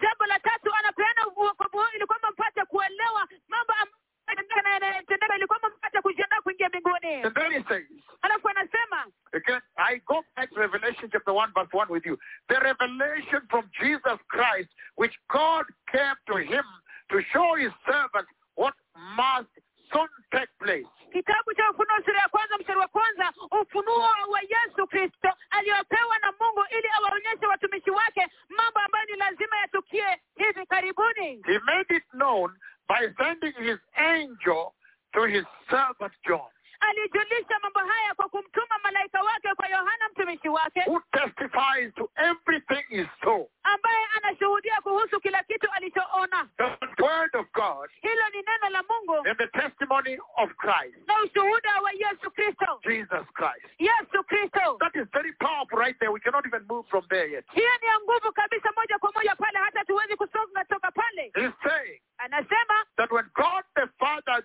took the revelation and gave to Christ Jesus, our Lord and Savior, ya kwamba wakati ambapo Mungu Baba alichukua ufunuo huo na kumpatia Yesu Kristo Bwana wetu na Mwokozi wetu mbarikiwa, and then he told him to give to the church that they may understand the things they see. alafu akamwambia kwamba akapate kuichukua na kupeana kwa kanisa ili kwamba wapate kuelewa mambo wanayoona And know what is coming. na kujua mambo ambayo yanakuja. And that the church must, the most important reason, objective, must now use that to prepare. Na kanisa lengo kuu, kusudi kuu ya kwamba pate kutumia hiyo kujiandaa. Prepare for what? For the coming of the kingdom of God. Kujiandaa kwa ajili ya nini? Kujiandaa kwa ajili ya kuja kwa ufalme wa Mungu. And he's saying, Na anasema in the process now he describes John who is receiving it.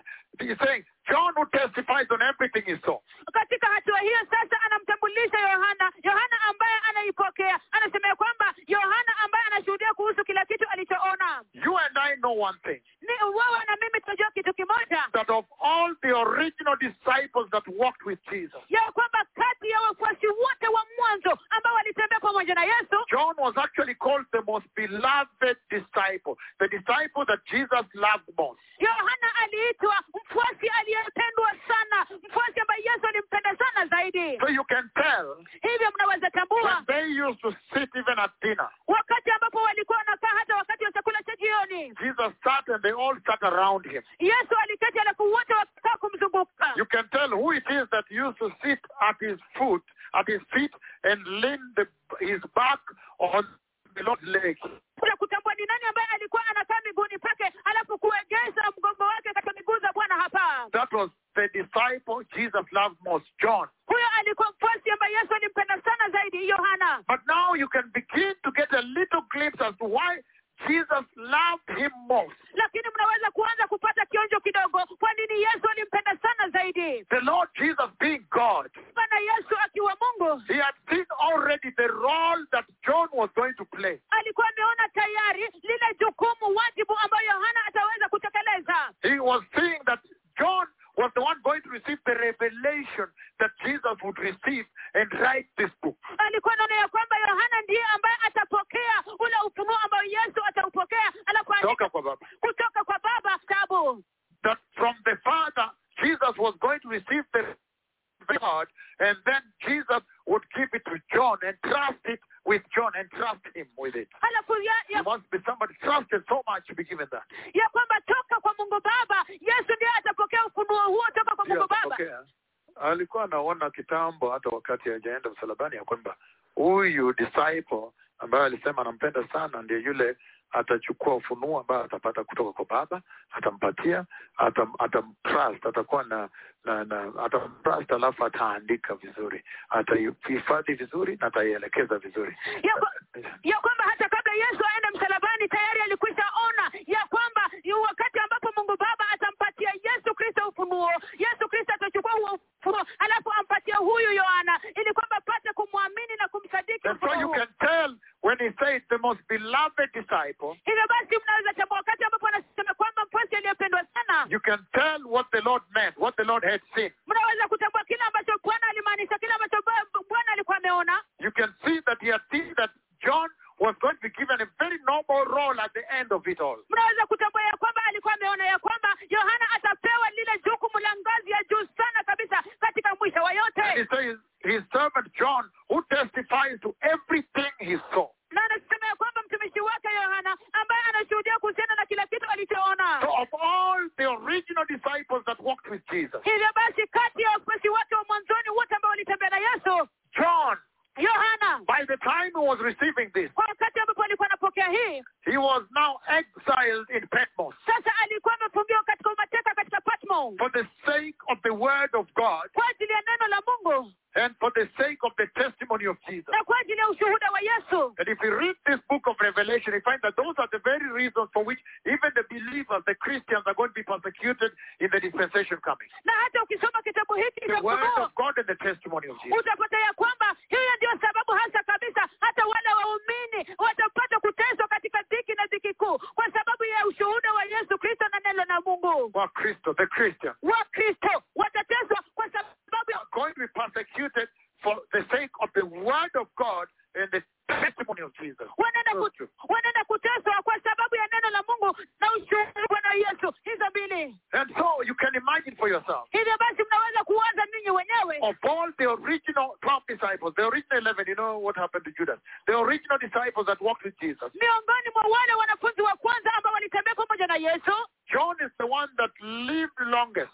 Yohana ndiye aliishi kwa muda mrefu zaidi. And he was now old. Sasa alikuwa mzee. By the time he was receiving this, kwa wakati ambapo alikuwa anapokea hii, John was now old. Yohana sasa alikuwa mkongwe mzee. I can't nail down the exact, you can tell for yourself, maybe around coming to 98 or 100.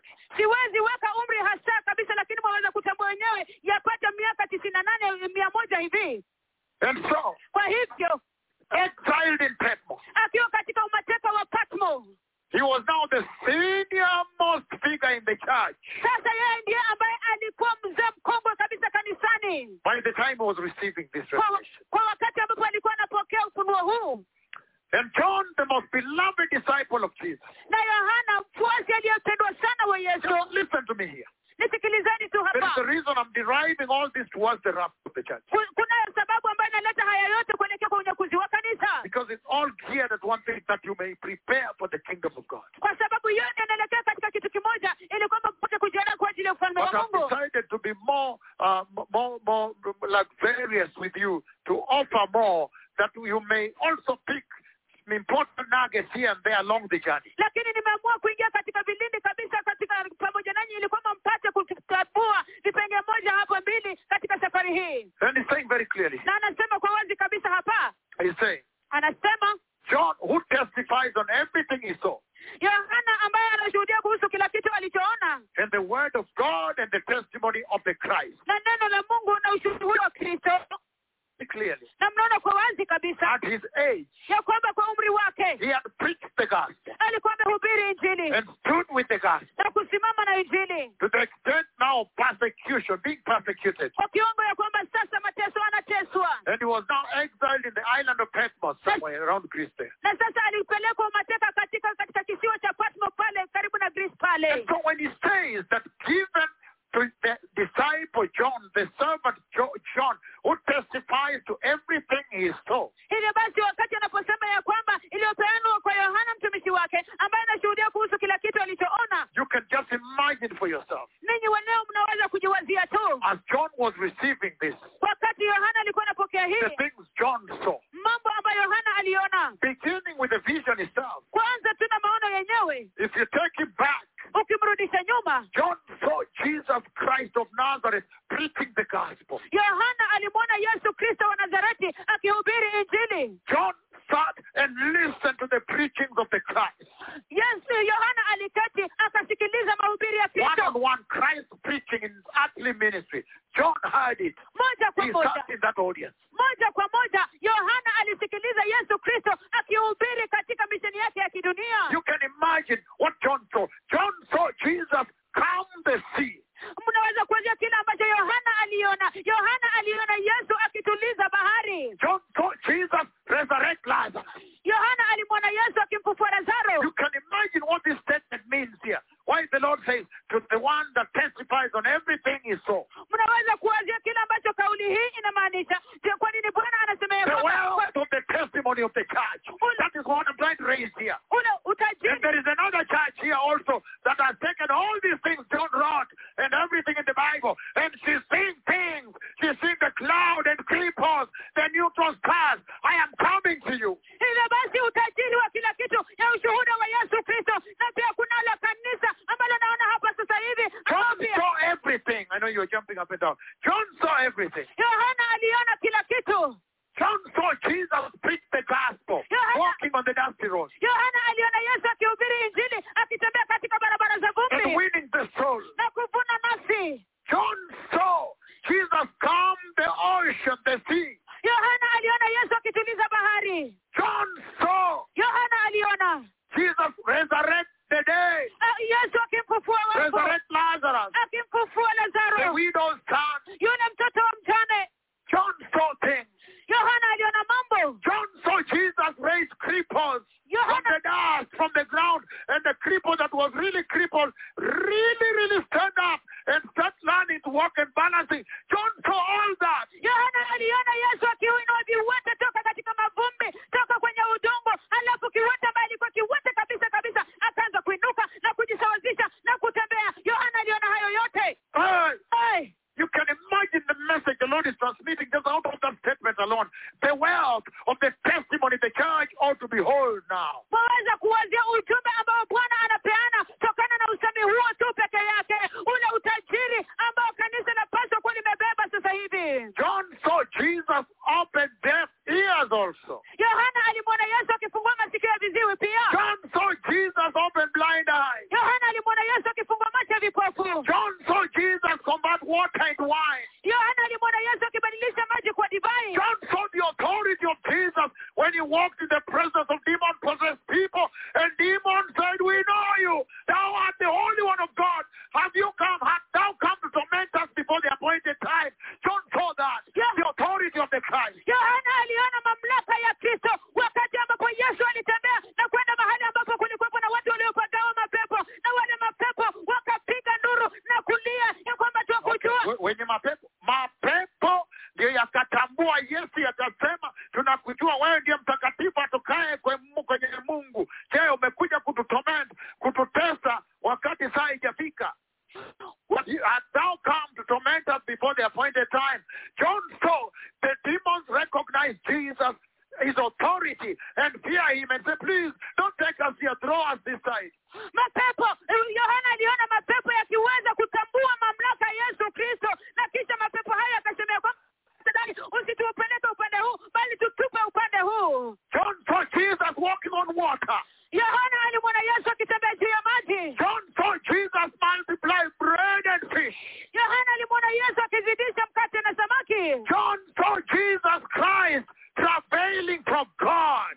Yohana alimwona Yesu Kristo akisumbuka kwa ajili ya Mungu. John also went to the mountain among the three beloved, and John saw Jesus transfigured, so he saw the glory of the Christ. Yohana pia alienda mlimani miongoni mwa wale ambao walikuwa pale wakati Yesu ambapo alitukuzwa, hivyo basi aliuona utukufu wa Yesu Kristo. John saw Jesus cleanse leprosy. Yohana alimwona Yesu akitakasa ukoma. John saw Jesus engage with the enemies of God and win the battle in the arguments with the Pharisees. Yohana alimwona Yesu akikabiliana katika yale mabishano na maadui wa Mungu, alafu Yesu akashinda vile vita. John saw Jesus hungry and looking for any fruit from a fig tree, and there was nothing. Then he cast the tree, and instant the tree withered and dried out. Yohana alimwona Yesu akiwa na njaa, akijaribu kutafuta tunda lolote toka katika mti wa mtini, alafu wakati ambapo hakuona tunda lolote toka katika tree. Wakati ambapo hakupata tunda lolote katika mti wa mtini, John was among those that were shocked when that tree dried up. Yohana alikuwa miongoni mwa wale ambao walishtuka na kushangaa wakati mti huo ulikauka na kunyauka. John saw Jesus travail in the Gethsemane, the garden of Gethsemane, and heavy drops falling to the soil, heavy, not small drops, of sweat like blood, living stains of blood. Yohana alimuona Yesu Kristo akisumbuka kabisa katika bustani la Gethsemane, na yale matone makubwa ya jasho kama damu yakidondoka na kuanguka kwenye udongo. John saw Jesus crucified. Yohana alimuona Yesu akisulubishwa. And John saw Jesus resurrected. Na Yohana akamwona Yesu aliyefufuka. And they started fellowship. Alafu wakakana kushiriki. John saw Jesus ascending to glory. Yohana alimuona Yesu akipaa kwenye utukufu. So you can imagine the testimony of the church, the wealth of the testimony of the church that God is raising here. Hivyo basi mnaweza kuanzia ule utajiri wa ushuhuda wa kanisa ambao Mungu anakweza hapa. God is saying, Mungu anasema, there should have never been any other religion on the earth. Ya kwamba haipasi kuwepo na dini nyingine duniani popote pale. If the church was to walk right with God, the wealth of her testimony alone is what she's supposed to be testifying on what she has seen. Iwapo kanisa lingetembea sawa kabisa na Mungu, hivyo basi ule utajiri wa ushuhuda wake tu peke yake ndio ambao ulimwengu wapasa kumeona. But look at on your screen Aaron Kipchirchir. Lakini tazameni katika runinga zenu. Before we come to the cloud in 1 second. Kabla tuje kwa wingu kwa sekunde moja. Look at on your screen Enoch Odhiambo. Tazameni katika runinga zenu Enoch Odhiambo. Look at on your screen Nana Chek, South Sudan. Tazameni kwenye runinga zenu Nana Chek, South Sudan. Look at on your screen the cloud of God. Tazameni katika runinga zenu wingu la Mungu. Look at on your screen the commanding of heaven to open in Lima, Peru. Tazameni katika runinga zenu kuamrisha kwa mbingu kufunguka kule Lima, Peru. Someone to move from the ground like this. Mtu kusonga katika ardhi udongo namna hii. Where doctors and specialists are saying it's not possible in this life to lift him up. Mahali ambapo madaktari na wale wataalamu walikuwa wamesema kwamba haiwezekani katika maisha haya kumuinua. And then stand up and walk at one command. Alafu asimame na kutembea kwa kauli moja. Na kunaye Aaron Kipchirchir. And there is Nana Chek. Na kunaye Nana Chek. Look at Nana Chek. Tazameni Nana Chek. Look at what you have in your screen. Tazameni kile ambacho mnaona katika runinga zenu. And get up and start walking like that. Alafu asimame na kuanza kutembea namna hiyo. And there are many. Na kunaye Odokano. Kunaye Odokano. There is Miriam Wanjiru. Kunaye Miriam Wanjiru. There is Dorcas Simiyu. Kunaye Dorcas Simiyu.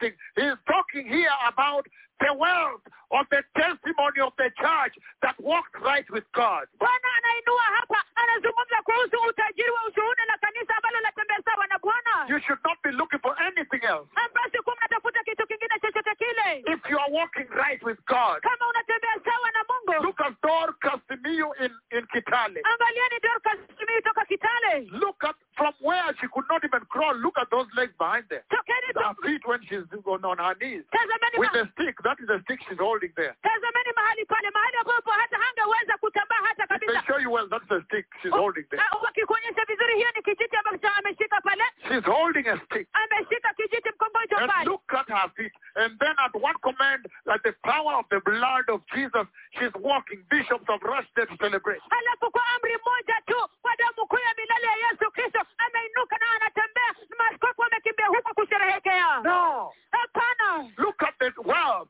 of the testimony of the church. Tazameni utajiri wa ushuhuda wa kanisa. That is what God was raising here. Look at Miriam Wanjiru. Hiyo ndio ambayo Mungu alikuwa anakuanza hapa. Tazameni Miriam Wanjiru. The hospital said forget it, she'll never walk. Hospitali zilisema kwamba sahau kabisa hata waitembea. Miriam Wanjiru. Miriam Wanjiru. But look what happened at one decree. Lakini angalieni kile ambacho kilitendeka kwa amri moja tu. Some doctors look at that. The director of medical services himself had to run there to see for themselves because they know these patients. Madaktari wa ngazi ya juu kabisa kama mkurugenzi wa afya na matibabu ilibidi akimbia pale mwenyewe ili kwamba ajionee kwa sababu anajua huyu mgonjwa.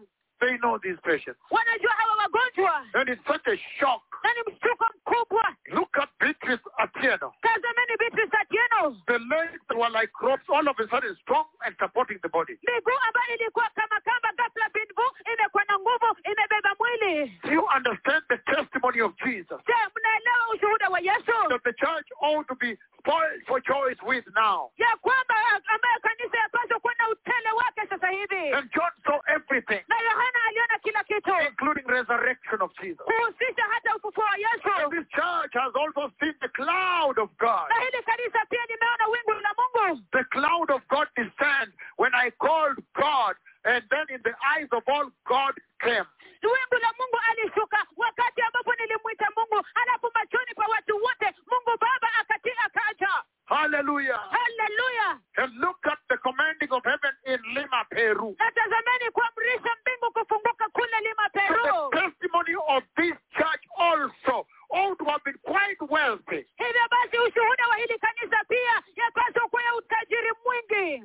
Hallelujah. Hallelujah. And publicly, openly allowed, commanding God in heaven, please, Lord, we are waiting for you to open heaven and bring rain. And then, wow, instant. Na hadharani waziwazi machoni pa kila mtu kuamrisha Mungu Baba kufungua mbingu na kumwambia kwamba Bwana tafadhali. Let's listen in. Que llueva ahora. Abre los cielos ahora. Small drops of rain are falling. He said, Lord, if he has created. Señor, bienvenido aquí, Señor. Señor, bienvenido aquí, Señor. Estamos esperando que abra los cielos acá. Que llueva. Que llueva ahora. Señor, que llueva ahora. Abre los cielos ahora. Small drops of rain are falling. Somebody is standing in the public and addressing so aloud. The Lord is in heaven and is down here and he's talking to him aloud. Tukisimama hadharani mahali pa umma na kuzungumza na Mungu Baba Jehova yawe wazi kabisa. Mungu Baba yuko mbinguni na anazungumza na Mungu Baba hapa kwa sauti kuu kabisa.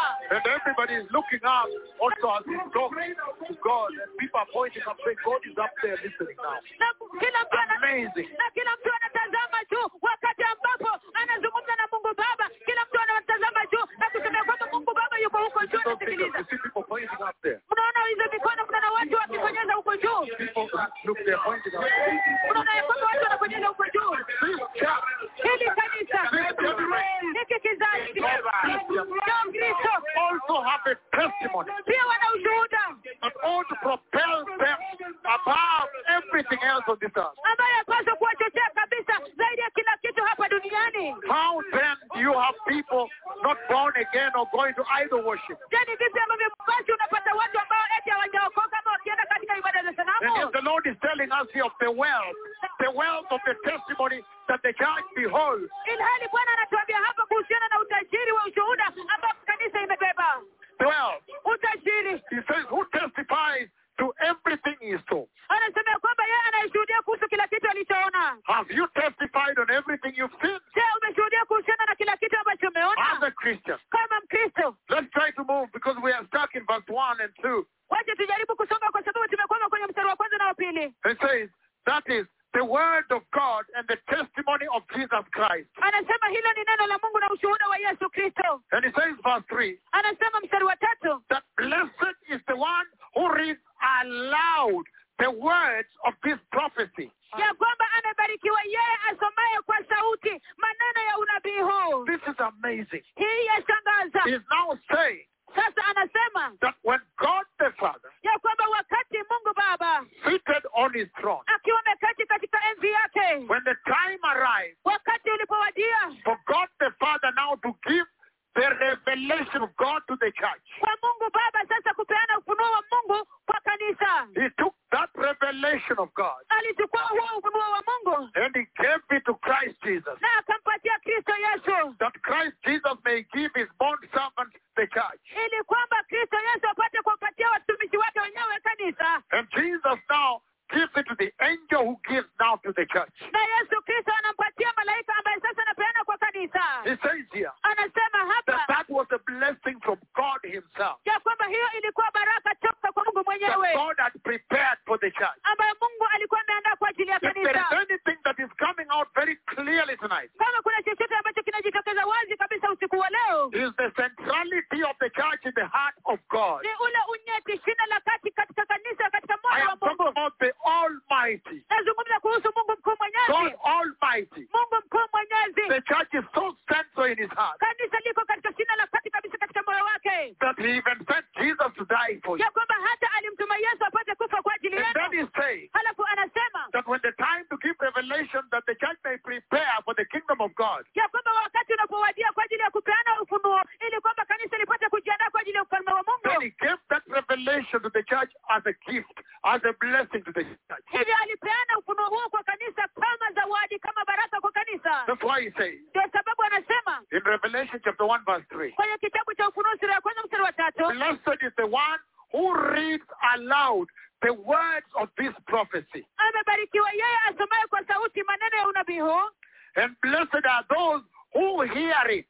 na pia wamebarikiwa wale wanaoyasikia. Hallelujah. Haleluya. And it says, and blessed are those who hear it and take it to heart. Anasema ya kwamba pia wamebarikiwa wale wanaoyasikia na kuyatia And moyoni take to mwao, heart what is written in it. na kuyatia moyoni yale yaliyoandikwa humo, Because the time is short. kwa sababu wakati ni The mfupi, time is there. wakati umekaribia. That is so powerful right there. Hiyo ni nguvu kabisa pale. What is the Lord saying there? Je, Bwana anasema nini basi? He's saying this book of Revelation everybody must read. Anasema ya kwamba hiki kitabu cha Ufunuo kila mtu lazima asome. It is such a blessing. Ni baraka kuu, Because I said in this book you see the Lord revealing the person of the Christ, the authority of the Christ, the kingdom of God that is coming. kwa sababu nilisema ya kwamba kwenye kitabu hiki mtaona Mungu akifunua umbo la Kristo, mamlaka ya Kristo na ufalme wa Mungu unaokuja.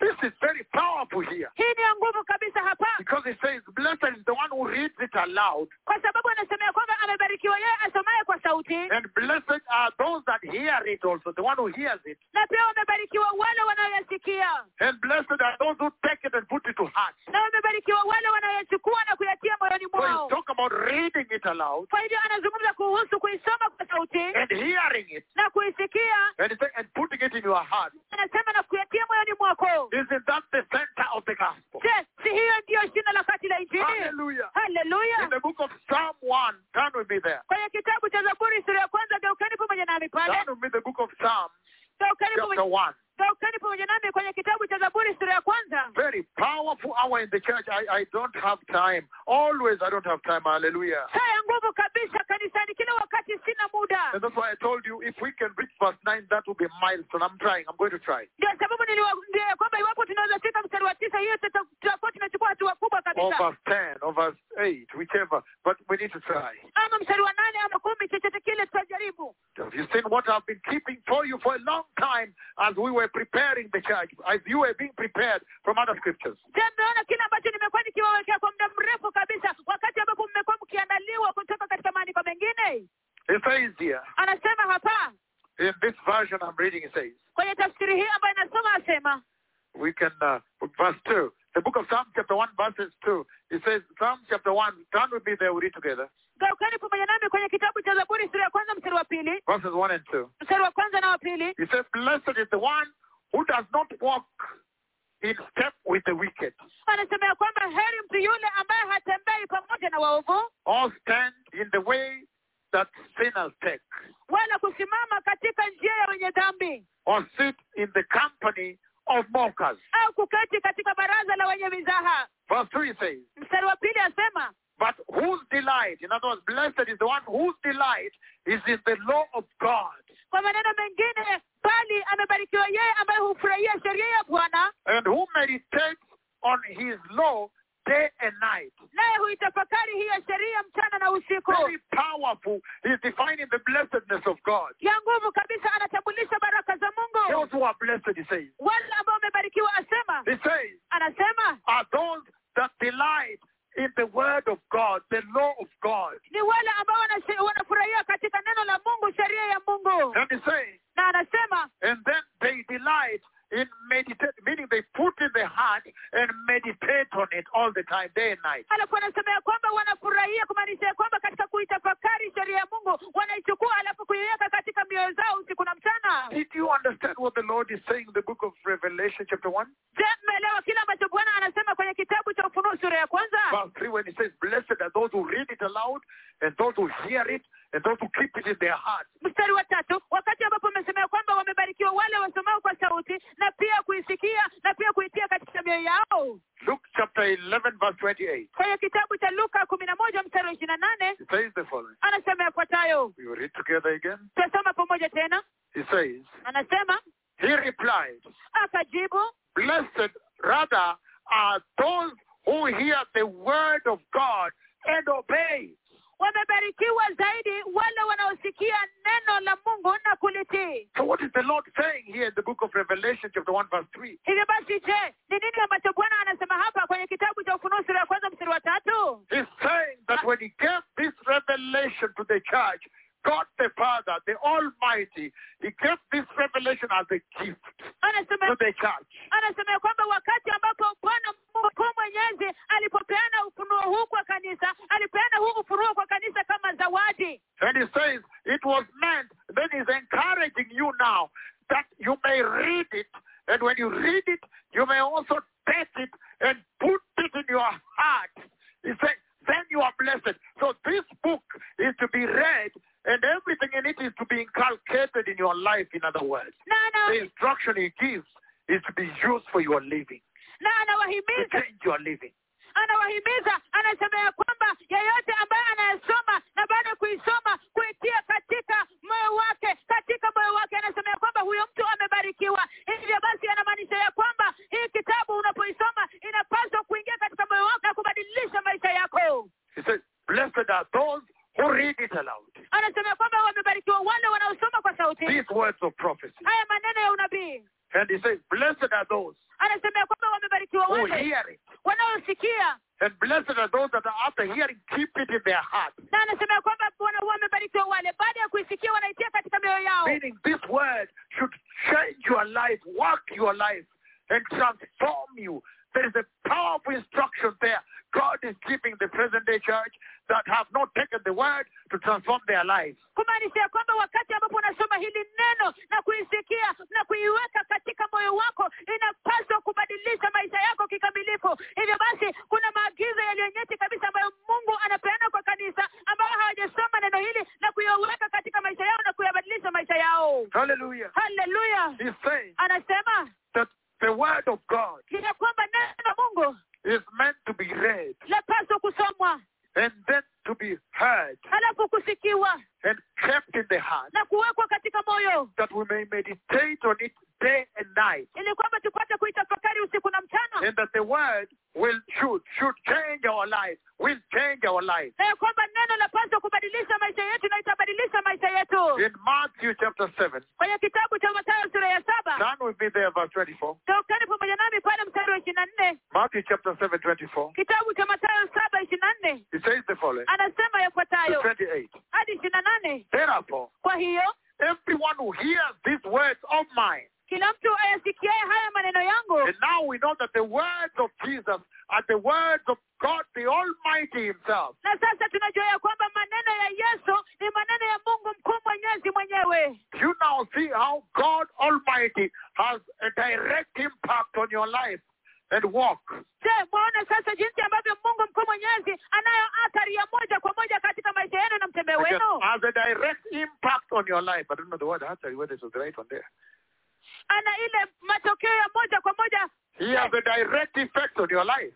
Je, muone jinsi ambavyo Mungu mkuu mwenyezi ana ile matokeo ya moja kwa moja And katika so maisha anyway, yetu. blessed people, he says verse 24, Matthew 7, therefore, everyone who hears these words of mine and puts them into practice is like a wise man who built his house on the rock. Kitabu cha Mathayo sura ya 7:24 anasema ya kwamba kwa hiyo kila mtu ayasikiaye haya maneno yangu na kuyatenda ni kama mtu yule mwenye busara aliyejenga nyumba yake kwenye mwamba. Hallelujah. Hallelujah. Meaning the words of God Kumaanisha kwamba maneno ya Mungu are meant to be received, inapaswa kupokelewa and they are meant to transform your life, your way of life, na inapaswa kubadilisha mtindo wako wa maisha, to build your life on the rock. kujenga maisha yako katika mwamba. That is the blessedness was defining over there. Hiyo ndio baraka ambayo alikuwa anaeleza kuhusu pale, And he's asking this generation, na anauliza hiki kizazi, when you have read the prophecy of God, wakati ambapo umesoma unabii wa Mungu talking about the coming of the Messiah, akizungumza kuhusu kuja kwa Masia, has that prophecy transformed your life? je, unabii huo umebadilisha maisha yako? Has it changed your life? Je, imebadilisha maisha yako? 1 Corinthians chapter 1 verse 6, he says, Kitabu cha Wakorintho wa kwanza sura ya 1:6 asema, I told you it's quite deep. If I'm to bring everything on board, it's very extensive. niliwaambia kwamba ni ya vilindi kabisa, iwapo nitaleta kila kitu basi ni refu sana zaidi. But you need it in this age. Lakini mnahitaji katika majira haya, Because the time is over. kwa sababu wakati umekwisha. And only the word can build you for the coming of the kingdom of God. Na ni neno The tu, coming of the Messiah. na ni neno tu ambalo laweza kukujenga kwa ajili ya kuja kwa Masia, kuja kwa ufalme wa Mungu. 1 Corinthians chapter 1 verse 6, he says, Kitabu cha Wakorintho wa kwanza sura ya 1 mstari wa 6 anasema, we read together. tusome pamoja. God thus confirming our testimony about Christ among you. Kwa sababu ushuhuda wetu kumhusu Yesu umethibitishwa ndani yetu na Mungu. The Lord is talking about the living word. Bwana anazungumza kuhusu neno lililo hai, That the word we have is from God the Father. ya kwamba neno ambalo tuko nalo limetoka kwa Mungu Baba, And his purpose is to transform our life, to transform us totally. na kusudi lake ni yapaswa kubadilisha maisha yetu kikamilifu. Hallelujah. Haleluya. And after transforming our life, Na baada ya kubadilisha maisha yetu, and then now, halafu sasa you are supposed to walk in that way. mnapaswa kutembea katika njia hiyo. That is the blessedness that this book brings. Hiyo ndio baraka ambazo kitabu hiki kinaleta. And he goes on to say, Na anaendelea kusema in verse 4 now. kwenye mstari wa 4 sasa. Before we begin verse 4, can we take a 5-minute break? Kabla tuanze mstari wa 4, tuchukue pumziko la dakika 5. And remember, my target is verse 10 maybe. Na kumbukeni ya kwamba lengo langu ni mstari wa 10 pengine. So we'll try to push up. Hivyo basi tutajaribu kusonga. But we're taking a short break, 5 minutes. Lakini tunachukua pumziko fupi la dakika When we 5. come back, we are going to go right in. This is an extended service. Tutakaporudi taingia moja kwa moja. Hii ni ibada iliyo refu. An extensive service. Ibada iliyo refu. Jesus loves you. Yesu anawapenda. Now you understand Sasa mwelewa the book of Revelation. kitabu cha Ufunuo. How central that you understand every word written there. Every word written in there. Jinsi ambavyo ni nyeti na muhimu kabisa mwelewe kila ambalo limeandikwa mle ndani. And live according to it. Na kuishi kuambatana nayo. Jesus loves you. Yesu anawapenda. Thank you. Asanteni.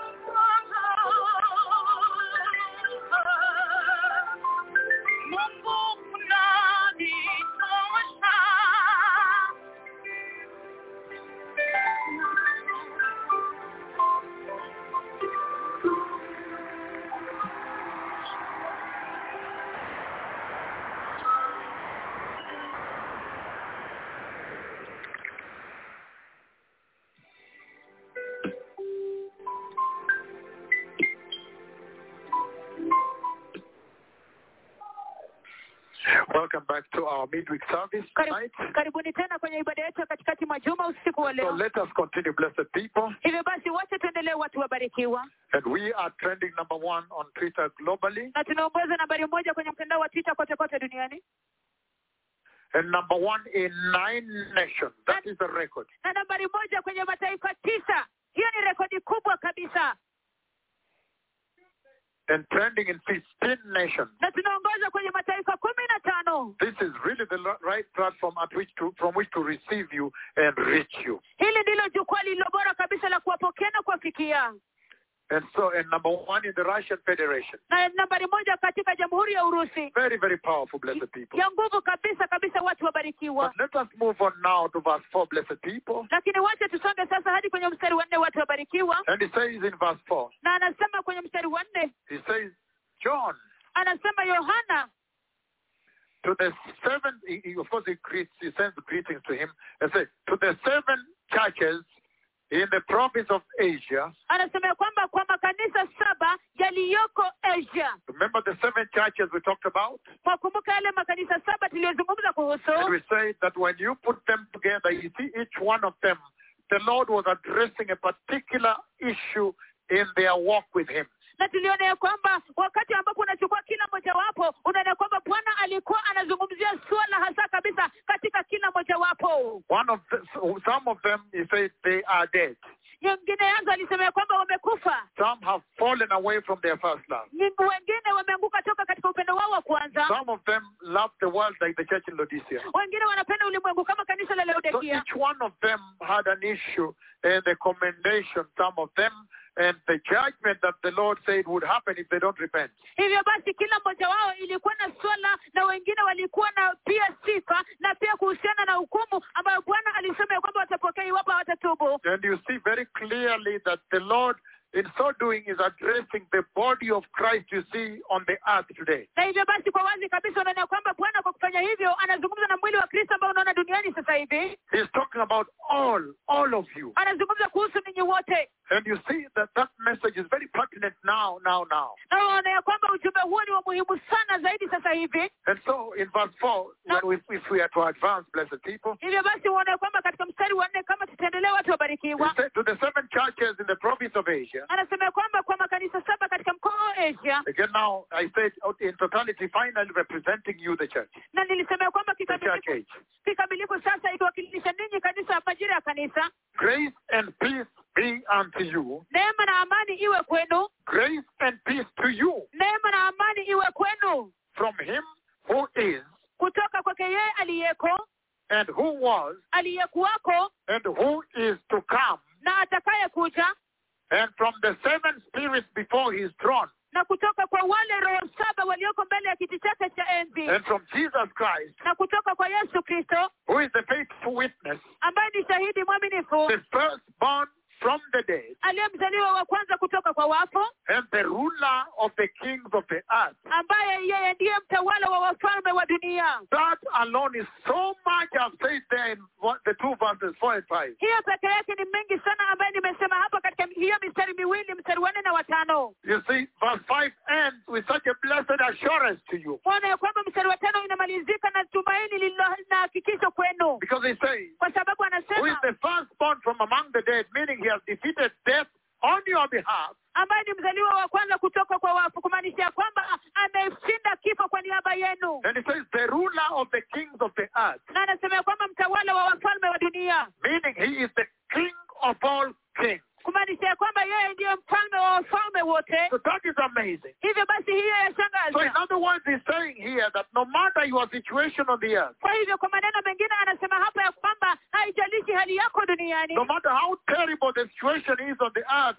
from nation to nation, kingdom to kingdom, all over the world. Haijalishi jinsi ambavyo hali ni mbaya kabisa duniani, toka katika ufalme hadi ufalme mwingine, ufalme hadi ufalme mwingine, na taifa hadi taifa jingine, kote kote duniani. He's giving you some blessed hope and assurance. Anawapatia tumaini lenye baraka na hakikisho. That nonetheless, ya kwamba hata hivyo, our Lord Jesus, Bwana wetu Yesu, is the ruler of all the kings of the earth. He's above them. Yeye ndiye mtawala wa wafalme wote wa duniani. He that is routing for your interest. ya kwamba yeye ambaye anafanya kazi kabisa kwa It's very easy. I don't understand why today.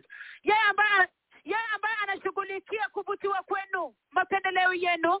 He that is routing is advocating for your interest. Yeye ambaye anashughulikia ile ambayo Fighting for your interest. anapigania ile vitu ambavyo mnapenda. He is the king over all the kings you see in the world. Yeye ndiye mfalme juu ya wafalme wote ambao mnaona duniani. He's saying Anasema that should give you hope. ya kwamba hilo lapaswa kuwapatia tumaini. That if Jesus is the king over all the kings on this earth, ya kwamba ikiwa Yesu yeye ndiye mfalme juu ya wafalme wote wa duniani humu, the king over all the kingdoms of this earth, mfalme juu ya falme zote za dunia hizi, then because this book ends with victory on the side of Jesus, hivyo basi kwa sababu kitabu hiki kinaishia na ushindi upande wa Yesu, that even you now should have hope that victory is going to be yours. ya kwamba hata ninyi mwapaswa kuwa na tumaini ya kwamba ushindi utakuwa wenu, That you are going to walk in the victory of God. ya kwamba mnaenda kutembea katika No ushindi matter wa how Mungu. terrible things are, Haijalishi mambo ni magumu na you are mabaya, going to be victorious. unaenda kushinda. No matter how terrible things are. Haijalishi mambo ni mabaya namna gani. Hallelujah. Hallelujah. Bila kuzingatia vile mambo yako saa hizi, lakini kuna ushindi ambalo luaja. Kuna ushindi ambao lazima utaichukua, kwa maana Yesu ndiye mshindi. Anasema kwa maana hapa yeye ndiye mfalme wa ufalme zote na pia wa wafalme wote.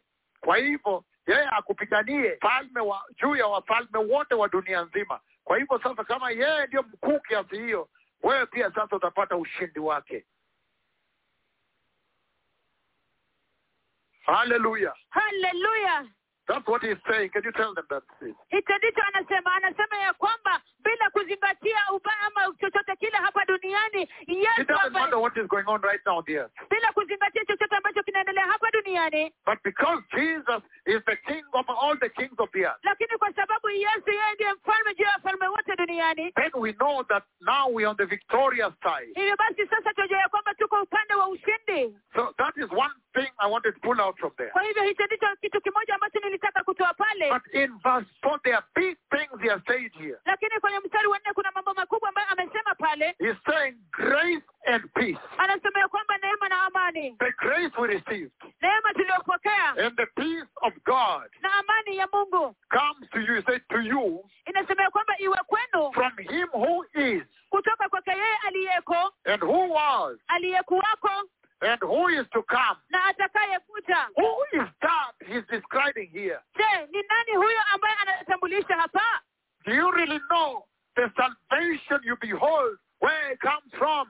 Je, kwa kweli mwajua wokovu mliobeba umetoka wapi? Do you really know the gravity of the salvation that is in your heart? Je, kwa kweli mwajua uzito wa wokovu ambao uko katika mioyo yenu? Because he's saying Kwa sababu anasema the grace and peace that comes to you ya kwamba neema na amani ambayo inakuja kwako is from him who is inatoka kwake yeye aliyeko, and who was aliyekuwako and who is to come. na atakayekuja. Who is this Je, huyu ni he's nani talking about? anayezungumzia kumhusu? And this tonight will change your understanding and you will fear Jesus. Na hii usiku wa leo itabadilisha ufahamu wenu, nanyi mtamwogopa You Yesu. realize that you can never understand Jesus. Mtagundua ya kwamba kamwe kati hamwezi kumtambua Yesu. You realize that the relationship Jesus has with the Father cannot be understood in this life. Mtatambua ya kwamba uhusiano ambao Yesu Kristo ako nao pamoja na Mungu Baba hauwezi kufahamika katika maisha haya. He says, from the grace from him who is Anasema ya kwamba neema kutoka kwa yeye aliyeko and who was na yeye and aliyekuwako who is to come. na yeye atakayekuja. Who is this? Je, huyu ni nani? This is God the Father, Yahweh himself, my friend Yahweh himself, Huyu ni Mungu Baba, Jehova Yawe, rafiki wangu the mwenyewe, terrible God of Israel himself. Mungu wa kutisha wa Israeli mwenyewe. He is the one described in this scripture Yeye ndiye ambaye anatambulishwa katika andiko hili as the one who is, kama yule ambaye aliyeko, who was, aliyekuwako and who is to come. na atakayekuja. And he raises a very important question there now. Na anakuweza swali la muhimu kabisa pale Because sasa, we knew that Jesus is the one coming. kwa sababu tulijua ya kwamba Yesu ndiye ambaye anakuja. Hallelujah. And Hallelujah. then now says that the Almighty himself is also coming. Alafu sasa anasema ya kwamba yeye He is the one to come. yeye ndiye sasa anakuja, yeye ndiye asikujaye. And then he says, Alafu anasema from the seven spirits ya kwamba his throne. walioko mbele ya kiti That chake is cha God enzi. the Father himself. Huyo ni Mungu Baba mwenyewe. That is the Almighty himself, the Almighty. Huyo ni Mungu mkuu mwenyezi That mwenyewe. is God Almighty himself. Huyo ni Mungu mkuu mwenyezi mwenyewe. The God of our Lord Jesus Christ. Mungu wa Bwana wetu Yesu Kristo. That is the Father himself we are referring to here. Huyo ni Baba mwenyewe ambaye tunamaanisha hapa. And this is so powerful Na hii ni ya nguvu kabisa. because he says Kwa sababu anasema that he ya kwamba yeye who is ambaye aliyeko and who was na aliyekuwako and who is to come. na atakayekuja. In other words, he's describing the everlasting God himself. Kwa maneno mengine anatambulisha Mungu wa milele mwenyewe. The eternity of God himself. Umilele wa Mungu mwenyewe. The eternality of God, if you want to put it in better English. The eternality of God is describing God the Father and his eternality. That he is eternal and eternal. Anatambulisha Mungu Baba mwenyewe na umilele wake, ya kwamba yeye ni milele na wa milele daima. The book of Psalm 90. Kitabu cha Zaburi 90. I told you, Niliwaambia, if I had time, kama ningekuwa na wakati, I tell you. nawaambia, The book of Psalms 90, kitabu cha Zaburi 90, we are reading verse 2, it says, tunasoma mstari wa pili, asema, describing him, God Almighty, his everlasting nature, his eternality. akimtambulisha Mungu mkuu mwenyezi, asili yake ya umilele. It says, Psalm 90 verse 3 says, before the mountains were born, Kitabu cha Zaburi 90 mstari wa pili asema, kabla ya kuzaliwa milima, and you brought forth the whole world. au hujaumba dunia, From everlasting to everlasting, you are God. tangu umilele hata umilele wewe ni Mungu. That is what you see him describing over there. In the book of Revelation chapter 1, verses 4 and 5. Hiyo ndio ambayo unaona akitambulisha pale kwenye kitabu cha Verse Ufunuo. 4. Kwenye kitabu cha Ufunuo sura ya kwanza mstari wa 4. He is describing the eternality of God. Anatambulisha umilele wa Mungu. This is very powerful, that in this book now is also raising to you the eternity of God the Father. Hii ni nguvu kabisa ya kwamba pia kwenye kitabu hiki anawaelezea kuhusu umilele wa Mungu Baba. What a blessed assurance to you. Ni hakikisho lenye baraka namna gani kwenu. And he goes on to say Na anaendelea kusema, that the one from again and from the seven spirits, he says, na kutoka kwa wale roho saba asema, before his throne. walioko mbele ya kiti chake Very cha shortly enzi. you are going to understand how the agenda of the church is very central before God Yahweh. Kwa muda usiokuwa mrefu mnaenda kuelewa jinsi ambavyo ajenda la kanisa ni nyeti kabisa mbele za Bwana Yahweh. Because you are going to see that these seven spirits are actually sent to the church. Kwa sababu mnaenda kuona kwamba hawa roho saba kwa hakika wanatumwa kwa kanisa. The seven spirits. Hawa roho saba. But first of all, the eternality of God. Lakini kwanza kabisa umilele wa Mungu. The book of Isaiah 43 verse 11, one we saw already. Kitabu cha Isaya sura 43 mstari wa 11 tuliona tayari. That even I am the Lord. Ya kwamba mimi ndimi Bwana. And apart from me there is no Savior. Na zaidi yangu hakuna mwokozi. And it says in 1 Timothy chapter 1. Na anasema kwenye kitabu cha Timotheo wa kwanza sura ya kwanza. Turn with me there. Kaukani pamoja nami pale. 1 Timothy chapter 1. Kitabu cha Timotheo wa kwanza sura ya kwanza. Then we'll get there, we read verse 17. Halafu tukifika pale tusome mstari wa 17. He says, Anasema, now to the King eternal. basi kwa mfalme wa milele. He is now describing the eternality of God. Sasa What a mighty thing to worship an eternal God.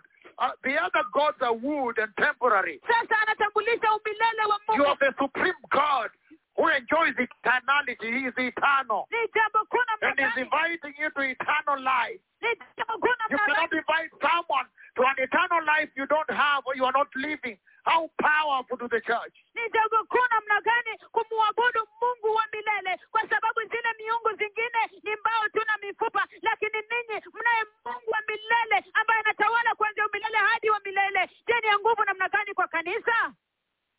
Because he can give you eternal life. He is already living it. Kwa sababu anaweza kuwapatia uzima wa milele, tayari anaishi huo milele. Why go to other gods? Kwa nini mwende kwa miungu Then he zingine? says, Halafu anasema, now to the King eternal, basi kwa mfalme wa milele, immortal, invisible, the only God, asiye na mwisho, asiyeonekana, aliye Mungu pekee, be honor and glory forever and ever. Amen. apewe heshima na utukufu milele na milele. Amen. Hallelujah. Hallelujah. Talking about about the eternality of God. akizungumza kuhusu umilele wa Mungu, And he's inviting you into that same eternity. na anawaalika katika umilele huo. And down there in verse 4 you see, Na pale chini kwenye mstari wa he 4 raises the seven spirits and who is to come. He says that eternal God is going to come. Once we reach verse 10, I will explain to you better. anakweza hao roho saba, anasema kwamba Going yeye to change your understanding so total tonight. anasema kwamba yeye atakayekuja mara tu tutakapofika katika mstari wa 10 mtaelewa bora zaidi. And he says here, Anasema hapa again, tena, grace and peace to you from him who is and who was and who is to come. neema na amani iwe kwenu kutoka kwake yeye aliyeko, aliyekuwako na atakayekuja. You are going to understand why many times I stand up before the nations and I say, prepare the way for the coming of the kingdom of God. Mtaelewa ni kwa nini mara nyingi huwa ninasimama mbele za mataifa. Mtaelewa kwa nini kila wakati huwa ninasimama mbele za mataifa na kusemea kwamba andaeni njia kwa ajili ya ufalme wa Mungu ujao. And here he raises, and from the seven spirits that are before his throne. Na hapa anakweza na kutoka katika wale roho saba walio mbele ya kiti cha enzi. Then he says, and from Jesus Christ, who is the faithful witness. Na anasema kwamba na kutoka kwa Yesu Kristo ambaye ni shahidi mwaminifu. The firstborn from among the dead. Aliyemzaliwa kwanza kutoka kwa wafu. And the ruler of the kings of the earth, which we have just celebrated. Ambaye yeye ndiye mtawala wa ufalme wa dunia ambaye tumesherehekea tu. The King of kings. Mfalme wa wafalme. In Revelation chapter 9, you'll see he comes and he has a name written on him. Lord of lords, Lord of lords and King of kings. Mtaona kwenye kitabu cha Ufunuo sura ya 9 kwamba atakuja na ana jina ambalo limeandikwa juu yake, Bwana wa mabwana na mfalme wa wafalme. Hallelujah. Hallelujah. So the seven spirits is talked about here. Kwa wale hivyo basi wale roho saba ambao anazungumzia hapa. And it says, and to him who loves us. Na anasema kwamba kwake yeye anayetupenda. And has freed us from our sins by his blood. Na ambaye ametuweka huru kutoka katika dhambi zetu kwa damu yake. And has made us to be a kingdom and priests to serve God and the Father. Akatufanya sisi kuwa ufalme na makuhani tumtumikie Mungu wake ambaye ni baba yake. To serve his God and Father. Tumtumikie Mungu wake ambaye ni baba yake. And to him be glory and power forever and ever. Amen. Na kwake uwe utukufu na uwezo vina yeye milele na milele. Amen. Can we look at these seven spirits they talk about? Tuangazie hizi roho saba ambazo anazungumza kuhusu. They are quite ahead. If we had a little patience, you will find from verse 12 on, it says, I turned around to see him whose voice, to see the voice that was speaking through me. Kuanzia mstari wa 12 anasema kwamba ndipo nikageuka ili nione ni sauti ya nani iliyokuwa ikisema nami. And it says, and when I turned, I saw 7 golden lampstands. Anasema nami nilipogeuka nikaona vinara 7 vya taa vya dhahabu. And among the lampstands was someone like the Son of Man. Na katikati ya vile vinara vya taa nikaona mtu kama mwana wa Adamu. Dressed in a robe reaching down to his feet. Amevaa joho lililorefu likifika chini kwenye miguu yake. With a golden sash around his chest. Na mkanda wa dhahabu umefungwa kifuani mwake.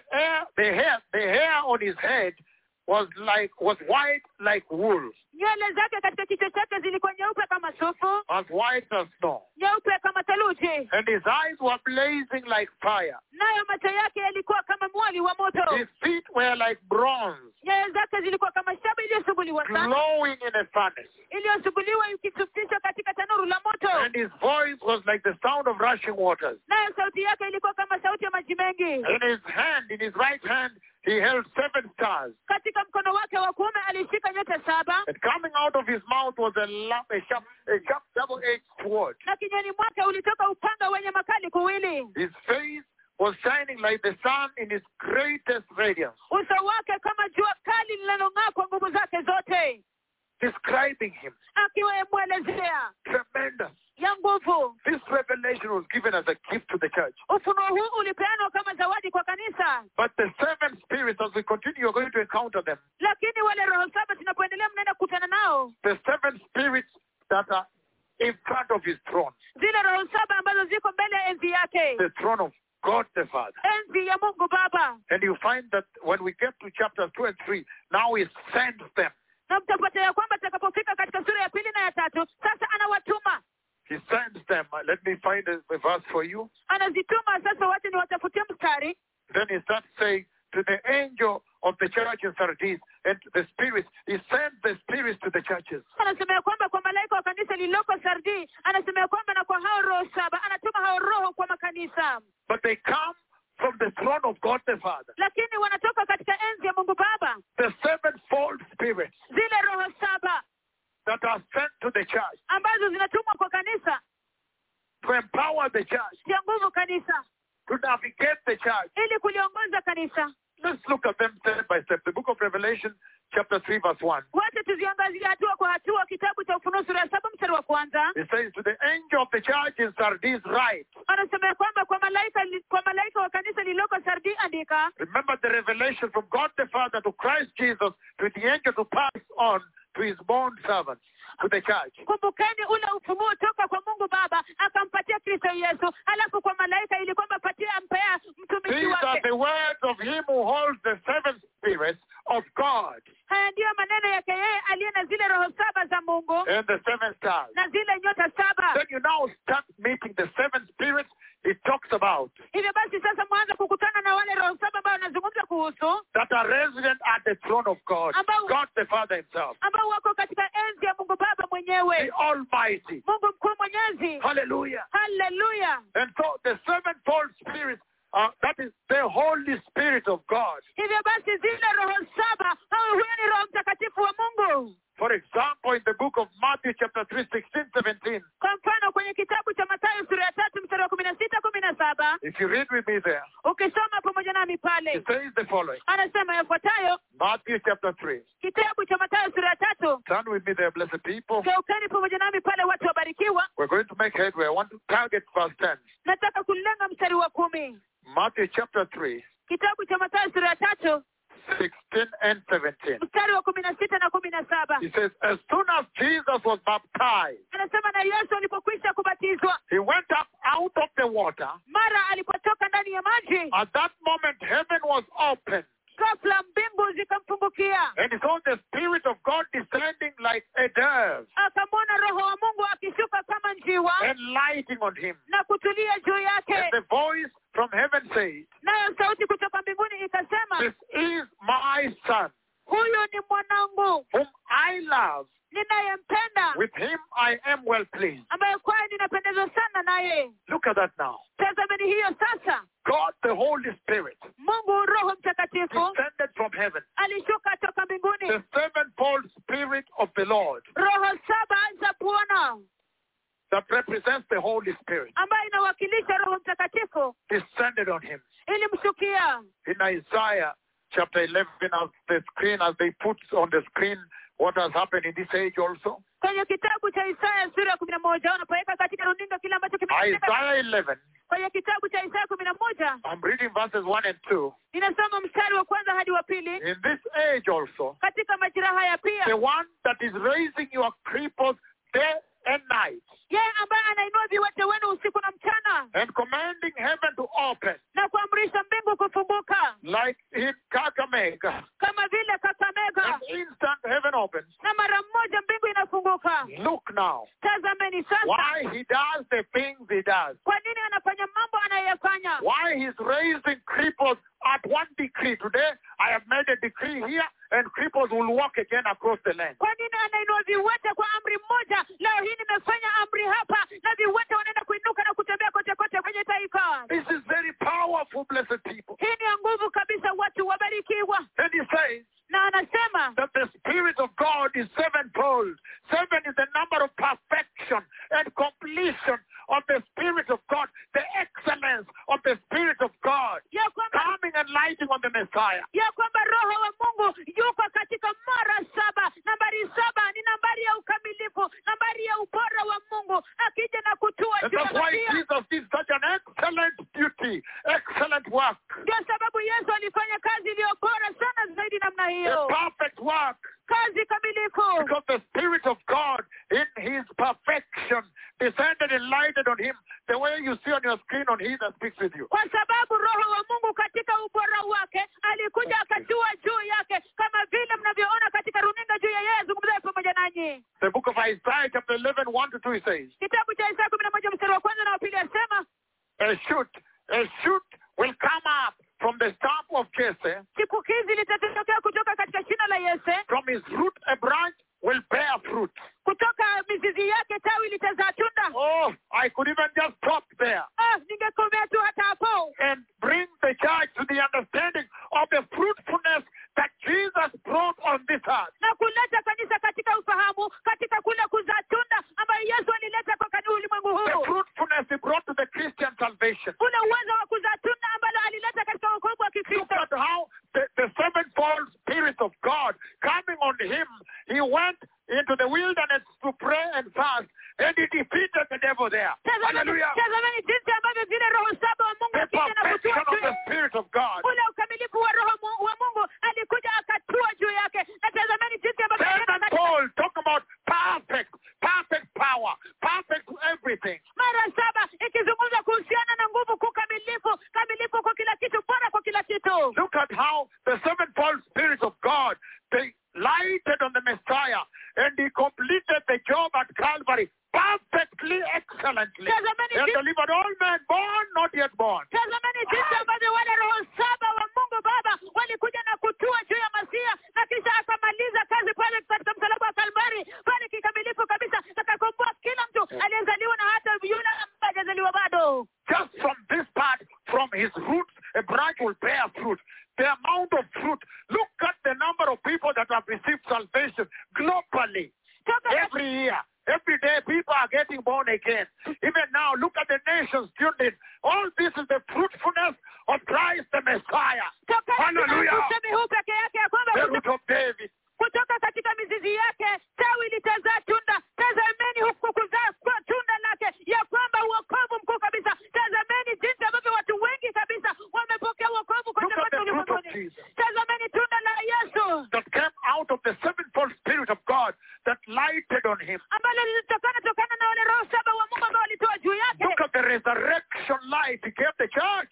Defeating death, that's not a small thing. Hallelujah. Hallelujah. Now you can also claim resurrection power and defeat death in your life and go to the kingdom of heaven. Tazameni uzima wa ufufuo ambao alipeana kwa kanisa kushinda kifo, sio kitu kidogo. Hivyo basi ninyi pia mnaweza kupokea hizo nguvu na kuweza kuingia katika ufalme wa mbinguni. Hallelujah. Hallelujah. And then now he comes to the sevenfold Spirit of God, the ones at the throne of God. Halafu sasa anakuja kwa zile roho saba za Mungu ambazo ziko katika enzi ya Mungu. The Spirit of the Lord will rest on him. Anasema kwamba roho wa Bwana atatua juu yake. Many years, more than 1,000 or so, prophesying how the Christ would come, and the Spirit of God from the throne of God will come to him. The Spirit of God we are reading about in Revelation chapter 1 tonight. Miaka mingi kabisa zaidi ya sevenfold in his perfection and excellence and completeness. Miaka mingi zaidi ya miaka 1000 ilitabiriwa jinsi ambavyo roho wa Bwana atashuka toka katika kwa Yesu. Bwana atakuja na roho wa Bwana, Jesus would come and the Spirit of God would descend on him. Ilitabiriwa miaka mingi kabisa kwamba Yesu atakuja na roho wa Bwana atakuja na kutua juu yake toka katika enzi ya Mungu Baba. Again, Isaiah 11 verse 2 says, the Spirit of the Lord will rest on him. Kitabu cha Isaya sura 11 anasema kwamba roho wa Bwana atakaa juu yake. And he says the Spirit of wisdom. Anasema kwamba roho wa hekima. So he brings this wisdom of God to him in his maximum perfect excellence. Hivyo basi analeta hii hekima ya Mungu. Excellence. Hivyo basi analeta hii hekima ya Mungu juu yake katika ubora mkuu kamilifu. The Spirit of wisdom and of understanding. Roho wa hekima na wa ufahamu. The Spirit of counsel and of might. Roho wa ushauri na uweza. Look at how mighty Jesus is. He defeated death on the cross. Tazameni jinsi ambavyo Yesu ni mkuu sana, alishinda kifo msalabani. And he delivered the entire human race. Anybody now can enter the kingdom of heaven. Claim it and enter. Na akakomboa binadamu wote. Kila mtu sasa anaweza kuingia katika ufalme. The Spirit of wisdom and of understanding, the Spirit of counsel and of might. Roho wa hekima na wa ufahamu, roho wa ushauri na uweza. The Spirit of the knowledge and the fear of God. Roho wa maarifa na wa kumcha Bwana. Look at that. Tazameni hiyo. Look at those virtues there that the Spirit of God brings. Tazameni zile sifa pale ambazo roho wa Bwana analeta. Tremendous virtues. Sifa kuu za ajabu. If you have time, you can even read the book of Isaiah 42. You can celebrate the Spirit of the Lord there. Kama una nafasi pia unaweza kusoma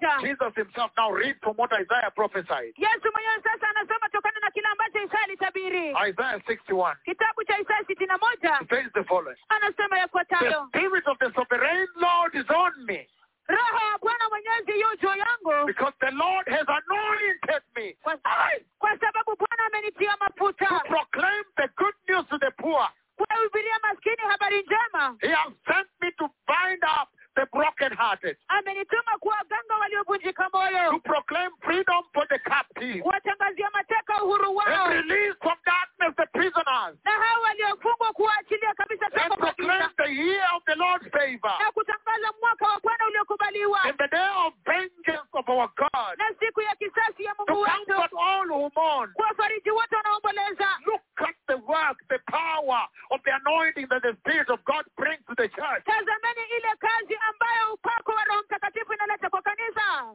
Because the Lord Jesus received this. Kwa sababu Bwana Yesu alipokea hii. And then he asked the Father to send to the church the Spirit of God. Alafu akamuuliza Mungu Baba apate kutuma kwa kanisa Roho wa And he Mungu. sent the sevenfold Spirit of the Lord. Alafu akawatuma wale roho 7 wa Bwana. Hi. Ai. And you see in the book of Luke chapter 4, he defeated the enemy by the power of the Spirit of the Lord. Na mwaona kwenye kitabu cha Luka sura ya 4 alimshinda adui kwa nguvu za Roho Mtakatifu wa Bwana. And by that Spirit, he was able to heal, raise cripples, Na kwa huyo Roho aliweza sasa kuinua viwete and open blind eyes, na kufungua macho ya vipofu, open deaf ears, kuzibua masikio ya viziwi, resurrect the dead, kuwafufua wafu, calm the storm, kutuliza dhoruba, multiply the bread. kuzidisha mkate. Hallelujah. Hallelujah. And look at he that is speaking with you. Na tazameni yeye azungumzaye pamoja By nanyi. the same Spirit that you see on your screen that has descended to him sevenfold, he has descended in his perfection, maximum excellence. Kwa Roho huyo ambaye ametua juu yake mara 7, ametua juu yao kwa ule ubora They have kamilifu kabisa. commanded heaven to open in Lima, Peru. Wameamrisha mbingu kufunguka kule Lima, Peru. They have struck nations that are unrepentant with earthquakes. Wameyagonga mataifa yasiyotubu na matetemeko ya They have ardhi. struck the earth with the coronavirus. Wamegonga dunia na utetemeko na They virusi are vya corona. raising cripples until today. We have not even celebrated 2 cripples ahead of us here. Wanainua viwete hadi leo hii hata They are raising in a manner that shocks you. wanainua viwete katika That namna becomes ambayo a biblical inashangaza, record. ambayo inafanyika rekodi ya kibibilia. Look at how they are preparing the nation, Tazameni jinsi ambavyo wanaandaa mataifa announcing righteousness, na kutangaza uhaki, repentance, toba, holiness, the coming utakatifu, of the Messiah. kuja kwa Masia. This is the time Kuja wakati to receive the Spirit of the Lord. wa kumpokea Roho wa Bwana. And the Lord is trying to help the church. Na Bwana anajaribu kusaidia kanisa. And he's saying, Na anasema if we go on still because of time, iwapo tutaendelea kwa sababu ya wakati. let's move on. Verse 7 he says. Tuendelea mstari wa 7 anasema, But before you move to verse 7, lakini kabla usonge kwa mstari wa 7, he still says something very powerful up there. bado anasema jambo la nguvu kabisa pale juu. He says, who delivered us Anasema kwamba yeye aliyetuokoa. from sin? He says, to him who loved us Anasema kwamba kwake yeye anayetupenda and who has freed us from our sins by his blood na ambaye ametuweka huru kutoka katika dhambi zetu kwa damu yake, and made us to be a kingdom and priest. akatufanya sisi kuwa ufalme na makuhani. Again, God the Father now raising the value of the church. He says, don't just look at yourself like a Christian. You are the kingdom of God that is coming. And whenever you stand before the Lord to worship, you are virtually a priest. You are literally a priest of God. You are serving God as a priest of God. A Christian, immortal, now priest of Yahweh, Elion, Mara the tena, priest of God Most High. Hallelujah. haleluya. Mara tena pale mnaona jinsi ambavyo Bwana anainua kabisa ule udhamana wa kanisa na kusema ya kwamba ninyi sio Wakristo tu peke yake, bali ninyi ni ufalme kwake Mungu Baba, na wakati wote mnaposimama mbele za Bwana kuabudu, ninyi ni ukuhani wa Mungu Baba. And he says, he goes on there, he says, Na anaendelea pale na kusema, he says that he has freed us from our sins anasema ya kwamba ametuweka huru toka kwa dhambi zetu by his blood. kwa damu yake. In Titus chapter 2 he says, Kwenye kitabu cha Tito sura ya 2 asema, if you get there with me, we read together. tukifika pale pamoja nami tusome pamoja. Verse 14, Mstari wa 14, who gave himself for us yeye ndiye alijitoa nafsi yake kwa ajili to yetu redeem us from all wickedness ili atukomboe kutoka kwa uovu wote and purify for himself a people that are his very own. na kujisafishia watu kuwa mali you, the present day church, Lakini swali langu kwenu kanisa la sasa hivi, that ever since you received Christ, ya kwamba je, tangu mlipopokea Kristo, have you been redeemed from all wickedness? mmekombolewa tokana na uovu wote? Remember, God never lies. Kumbukeni ya kwamba Mungu kamwe And the hadanganyi. same Spirit that descended on Christ has come, is available to the church. Na roho yule ambaye alitua juu ya Kristo amekuja na yupo kwa ajili ya kanisa. Look at what the same Spirit that descended on Christ is doing in the life of these two prophets, raising cripples every day. Tazameni jinsi That ambavyo is the wonder and the dread. tazameni jinsi ambavyo roho yule ambaye He does alitua not juu lie. He comes with power. tazameni jinsi ambavyo roho yule ambaye alitua juu ya Yesu Kristo anatenda kazi kabisa katika maisha ya hawa manabii wawili wakuu wa kutisha, Raising cripples every day. kuinua viwete kila siku. This week has not yet ended. And yet two cripples have been raised in a row. 1, 2, 1, 2. Day 1, day 2. Cripple. Yesterday, two cities were celebrating back to back. Matunda was celebrating and Nanyuki was celebrating Mount Kenya their side. Juma hili bado halijaisha na tazameni kwamba Hallelujah. viwete Every wawili tayari. tribe in Kenya has benefited. Tazameni jinsi ambavyo tunasherehekea viwete wawili wameinuliwa kwa siku 2 mfululizo. They were Hapo jana celebrating back to back. miti miwili walikuwa wanasherehekea Matunda pamoja na Nanyuki walikuwa wanasherehekea wote. Okay, wanasherehekea Matunda. I mean, but the town is called Matunda. Matunda, lile mji wa Matunda ulikuwa unasherehekea. Hallelujah. Pia Nanyuki walikuwa Back to wanasherehekea. back, Nanyuki celebrating. The town of Matunda is celebrating. Nanyuki walikuwa wanasherehekea, pia mji wa Matunda walikuwa So wanasherehekea. the Spirit of God comes with power. Kwa hivyo roho wa Bwana anakuja na nguvu. If you have received the salvation of the grace, then the Spirit of God says, and you shall receive power. And you shall receive power. Iwapo mmepokea wokovu wa neema, roho wa Bwana anasema kwamba nanyi mtapokea nguvu. And that power is conviction sin. Na hiyo nguvu ni kwa ajili ya kuwashawishi dhidi ya And dhambi deter you from sin. na kuwazuia tokana na And dhambi. that power is to facilitate you, empower you, enable you to overcome sin. Na hiyo nguvu ni kwa ajili ya kuwawezesha, kuwatia nguvu ili kwamba mpate kushinda dhambi. Amazing. Yashangaza. And so there is so much, I'm just jumping up and down, but there's so much if I'd really pitched tent.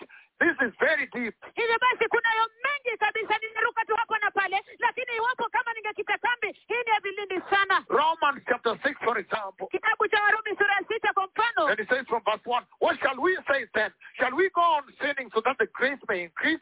By no means. Anasema kuanzia mstari wa kwanza ya kwamba tuseme nini basi? Je, tuendelee kutenda dhambi ili neema ipate kuongezeka? La hasha. We are those who have died to sin.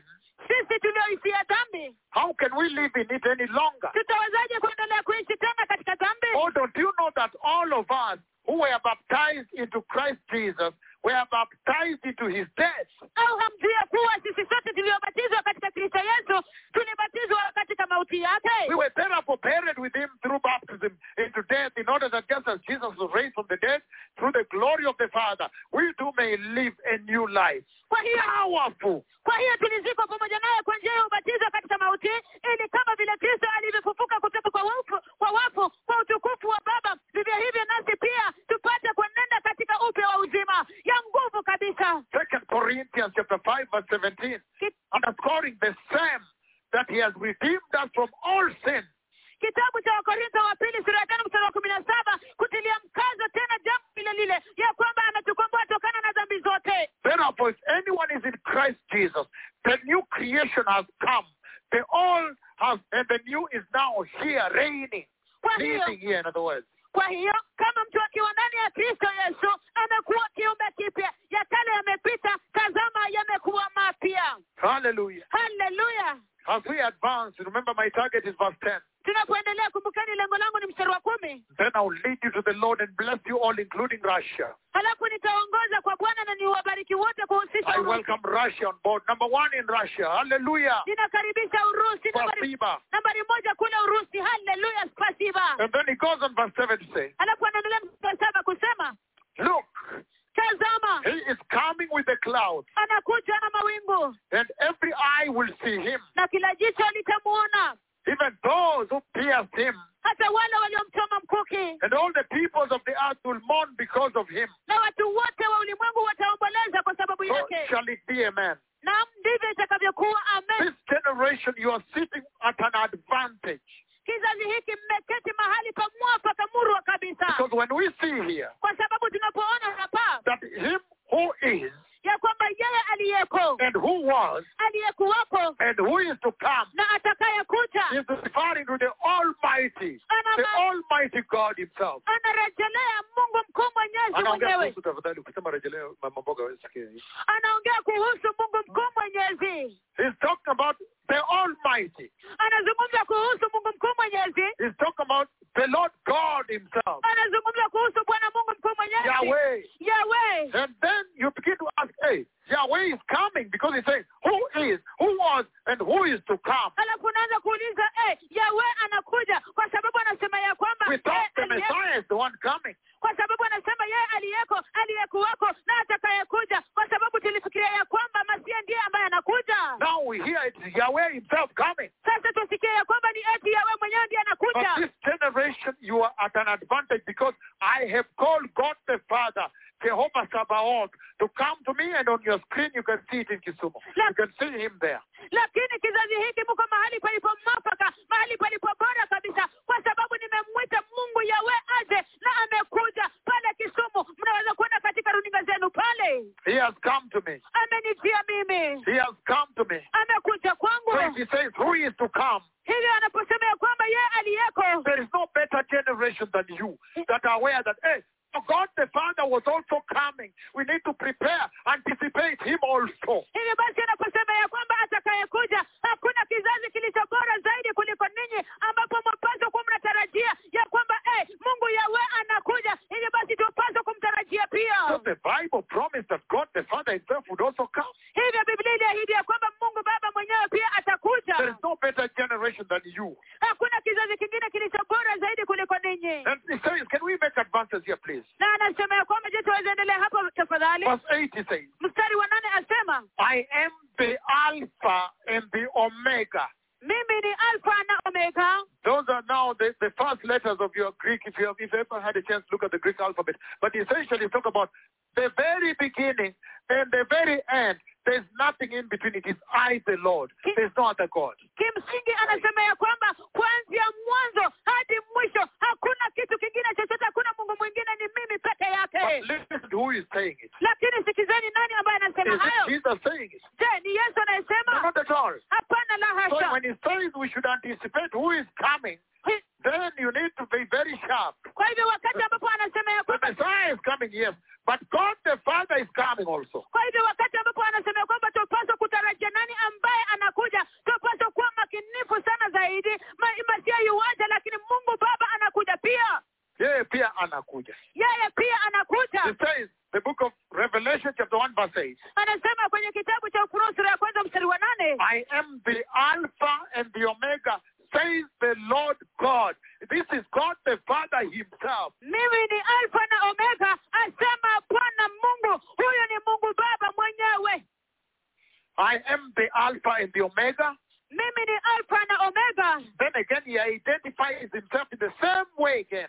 Tena anajitambulisha hapa katika njia hiyo hiyo To tena. underscore the eternality of God, his eternality. Ili kwamba kudhihirisha na kusisitiza umilele wa Mungu. It says, I am the Alpha and the Omega, says the Lord God, who is and who was and who is to come, the Almighty. Now he introduces himself more vividly, saying, the Almighty himself is coming, prepare. Anasema, mimi ni Alpha na Omega, asema Bwana Mungu, aliyeko, aliyekuwako na atakayekuja, Mwenyezi. Hivyo basi sasa anajitambulisha kwa wazi na hadharani. Anasema Mwenyezi. The Almighty himself is coming. Mungu mkuu Mwenyezi mwenyewe anakuja. Hallelujah. Hallelujah. The Messiah is coming. Masia But he's yuaja. saying, prepare. God, the Almighty himself is coming. Lakini anasema kwamba jiandaeni, Mungu mkuu Mwenyezi anakuja. And then he says here, Halafu anasema hapa, who is, who was, and who is to come. aliyeko, aliyekuwako na atakayekuja, The Almighty. Mwenyezi. And you see him in the book of Revelation chapter 4 verse 8. Na unamwona katika kitabu cha Ufunuo sura ya 4 mstari wa 8. I'm not trying to jump the gun here, Sijaribu kwenda mbele hapa, but just to be able to underscore everything for you. lakini kujaribu tu kutilia mkazo na kutilia uzito kila kitu kwa ajili yenu. He says, each of the 4 living creatures has 6 wings.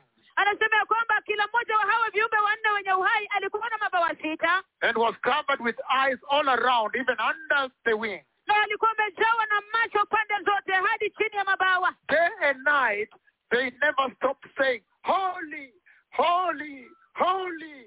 Usiku na mchana hawakuacha kusema mtakatifu, mtakatifu, mtakatifu. Is the Lord God Almighty. Again, look at that. Ni Bwana Mungu Mwenyezi. Who Tena was aliyekuwepo, and is aliyeko and is to come. na The Lord atakayekuja. God is coming. Bwana Mungu anakuja. The church needs to prepare for the coming of the Messiah and the coming of God the Father also. Wow, wow, wow. Kanisa I lapaswa tell you. kujiandaa kwa ajili ya kuja kwa Mungu. It is now waxing hot. Kanisa lapaswa kujiandaa kwa ajili ya kuja kwa Kristo Yesu Masiya, na pia kwa ajili ya kuja kwa Mungu Baba Mwenyezi pia. Na waambia inakuwa moto kweli kweli. Ai. Then that brings a new understanding to us. Hivyo basi hiyo inaleta ufahamu mpya kwa ajili yetu. If you turn now to the book of Revelation chapter 20 now, with this understanding, I want to astound you tonight. Ukigeuka sasa na kwenda kwenye kitabu cha Ufunuo sura ya 20 na ufahamu huu sasa, nataka kuwashangaza usiku wa leo. Now look.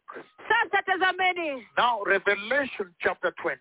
Sasa kitabu cha Ufunuo sura ya 20. We have read this judgment for a long time. Tumesoma hukumu hii kwa muda mrefu. The white throne judgment. Hukumu ya kiti cheupe. And I said, nami nilisema, the enigma of Jesus. Maajabu ya Yesu. The mystery of Jesus that you cannot understand in this life. Lile fumbo kuu siri kuhusiana na Yesu ambaye huwezi kuelewa katika maisha haya. He says, anasema, then I saw a great white throne. Kisha nikaona kiti kikubwa cheupe cha enzi. And him who was seated on it. Pamoja na yeye aliyeketi juu yake. And he says, na anasema, the earth and the heavens fled from his presence. Dunia na mbingu zikaukimbia uso wake. And there was no place for them. Wala mahali pa hapa kuonekana. The heavens and the earth fled from his presence. Dunia na mbingu ziliukimbia uwepo wake. There was no place for them. Na mahali pa hapa kuonekana kabisa. Who is sitting on this throne? Je, ni nani ambaye amekaa katika enzi hii? Hallelujah. Hallelujah. I have been waiting for a long time Nimekuwa to nikingoja confront you with this. Nimekuwa nikingoja kwa muda mrefu kabisa nipate kuwakabiliana na hii. Because Kwa sababu if you read 1 Corinthians chapter 15, ukisoma kwenye kitabu cha Wakorintho wa kwanza sura ya come 15, with me there. Let's read together. geukeni pamoja nami pale tusome pamoja. 1 Corinthians 15 verse 24. Kitabu cha Wakorintho wa kwanza 15 mstari wa 24. Then he said, very powerful, I told you. Anasema hapa kwa njia ya nguvu kabisa, I niliwaambia. told you, you must wait until we reach verse 10. Niliwaambia lazima mngoje hadi tufike mstari wa 10. 1 Corinthians chapter 15 verse 24, we read together when you get there. Kitabu cha Wakorintho wa kwanza sura ya 15 mstari wa 24, tusome pamoja mkifika pale. He said, then Anasema ndipo the end will come. mwisho utakapofika. When Christ, he hands over the kingdom to God the Father after he has destroyed all the dominion, authority, and power. Wakati ambapo Kristo atakapomkabidhi Mungu Baba ufalme, akishaangamiza kila utawala na kila mamlaka na nguvu. Who is seated on this throne judging that all the heavens flee? Je, nani ambaye ameketi katika enzi hii akihukumu ambaye mbingu zote zitamkimbia? Who is seated there? Je, nani ameketi pale? And he's saying Na anasema that the new Jerusalem ya kwamba Yerusalemu mpya will also descend from God. pia itashuka toka kwa Mungu. And God himself will be there. Na Mungu mwenyewe atakuwa pale. Revelation 21. Kwenye kitabu cha Ufunuo 21. Do you understand when he says who was, who is, and who is to come? Je, mnaelewa wakati anaposema ya kwamba yeye aliyekuweko, hata aliyepo na atakayekuja? And he's saying Na anasema we must prepare for the coming of God. lazima tujiandae kwa ajili ya kuja kwa Mungu. The Messiah is coming. Masiya yuaja. But the Almighty himself, he said, he is also coming. Lakini Aye, Mungu mkuu but you've seen Mwenyezi, him in Kisumu. lakini Hey. Mungu mkuu Mwenyezi anasema ya kwamba yeye pia anakuja, amemwona Kisumu. Revelation chapter 21, blessed people. Kitabu cha Ufunuo 21, watu wabarikiwa. very powerful. Hii ni ya nguvu kabisa. He says the following. Anasema yafuatayo. The book of Revelation chapter 21. Kitabu cha Ufunuo sura 21. I read. It says, then I saw a new heaven and a new earth. Anasema kisha nikaona mbingu mpya na dunia mpya. For the first heaven and the first earth had passed away, and there was no longer any sea. Kwa maana mbingu za kwanza na dunia ya kwanza vimekwisha kupita, wala hapakuwepo na bahari tena. Then it says, I saw the holy city, the new Jerusalem, coming down out of heaven from God. Kisha asema kwamba nikaona mji mtakatifu Yerusalemu mpya ukishuka kutoka mbinguni kwa Mungu.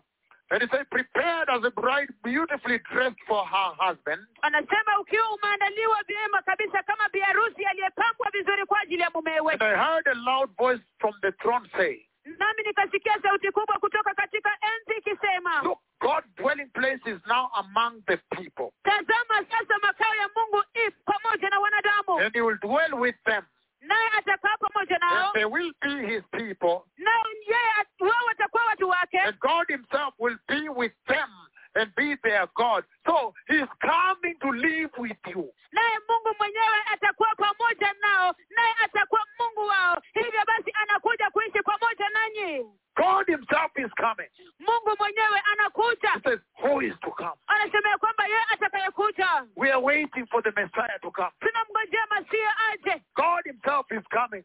There's no better generation that knows that than you. Lakini lazima tujiandae kwa sababu Mungu mwenyewe anakuja. Hakuna kizazi kingine ambacho kinajua bora zaidi hiyo kuliko ninyi. Because you've seen me call God. Kwa sababu mmeniona nikimwita Mungu. There is December 31st, the year 2012 also there. Before he touched down, when he touched down. Very powerfully on your screen. Kuna Desemba 31 mwaka 2012 pale katika runinga zenu kabla Agosti. When I called the Lord to come. Wakati ambapo nilimwita Mungu aje. Then he came to Kisumu. Na akaja Kisumu.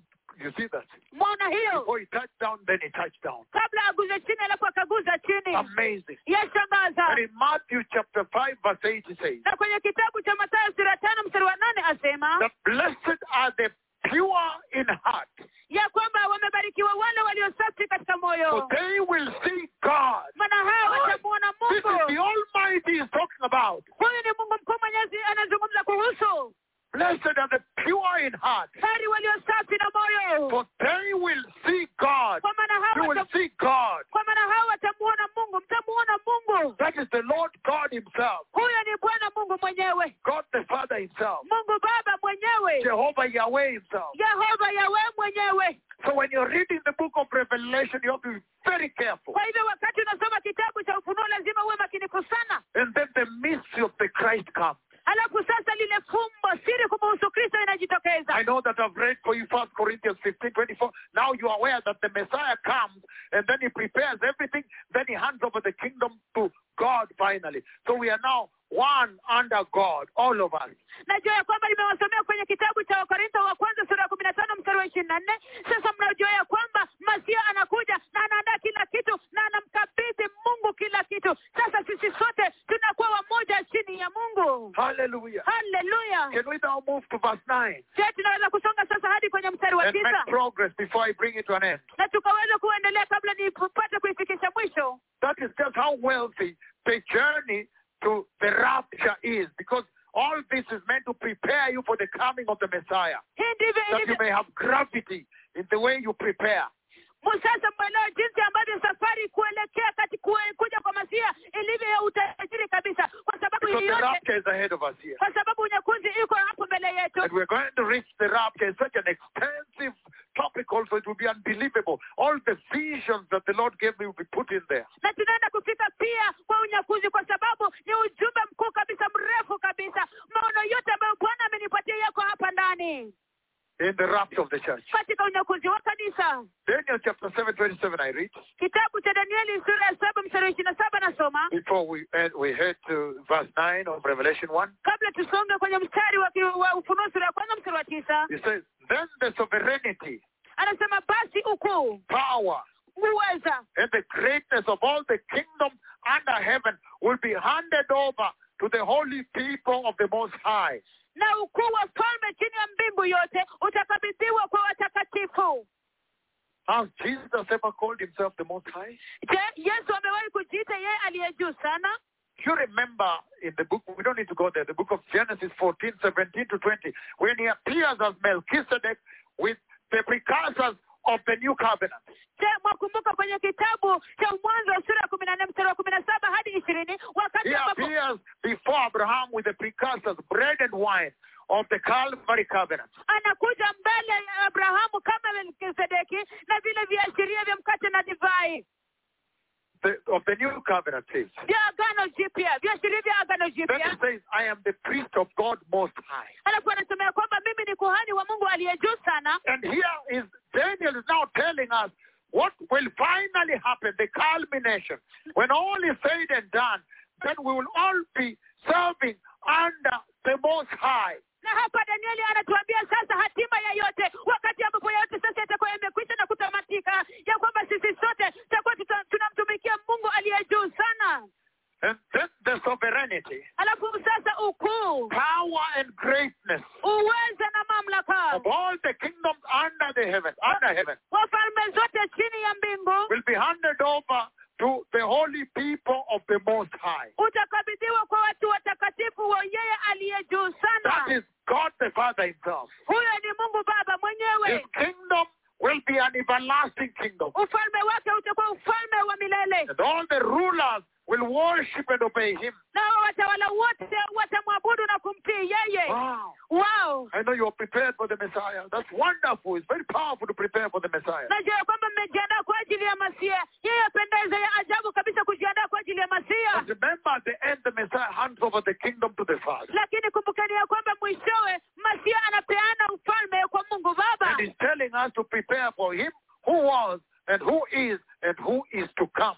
That is God the Father, the Almighty himself. Na anatuambia tupate kujiandaa kwa ajili yake yeye aliyekuwepo, aliyepo na atakayekuja. Huyo ni Mungu Baba, Mungu mkuu mwenyezi mwenyewe. And we advance to verse 9, blessed people. Je, tunaweza kuendelea hadi mstari wa 9, watu wabarikiwa. It says, I, John, your brother and companion, Anasema ya kwamba mimi Yohana ndugu yenu niliyeshiriki pamoja nanyi in the suffering and kingdom, in the suffering and kingdom, katika mateso na katika ufalme and patient endurance na uvumilivu katika saburi that are ours in Jesus, ambao ni wetu katika Yesu Kristo. was in the island of Patmos Nilikuwa katika kisiwa kiitwacho Patmo because of the word of God and the testimony of Jesus. kwa ajili ya neno la Mungu na ushuhuda wa Yesu. That is so much I cannot even move. Hiyo ni mengi sana hata siwezi He has kusonga. said so much right there. Amesema mengi kabisa mle ndani. He says, I, John, your brother and companion. Anasema ya kwamba mimi Yohana ndugu yenu pamoja na mshirika In other words, mwenzenu. what the church ought to be is your companion with you also. One of you. Kwa maneno mengine, kile ambacho kanisa lapaswa kuwa washirika mmoja I, pamoja. John, your brother and companion. Mimi Yohana ndugu yenu na mshirika pamoja nanyi. Companion in what?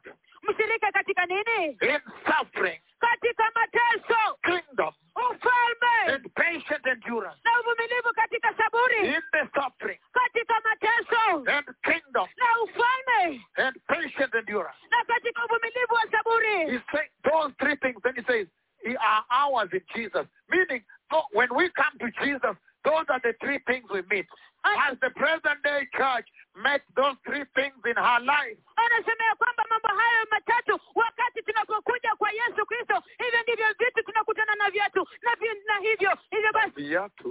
Anasema ya kwamba tunapokuja kwa Yesu Kristo, hivyo ndivyo vitu ambavyo tunakutana navyo. Hivyo basi, je, wakati ambapo kanisa la sasa hivi limekuja kwa Yesu, wamekutana na hivyo vitu?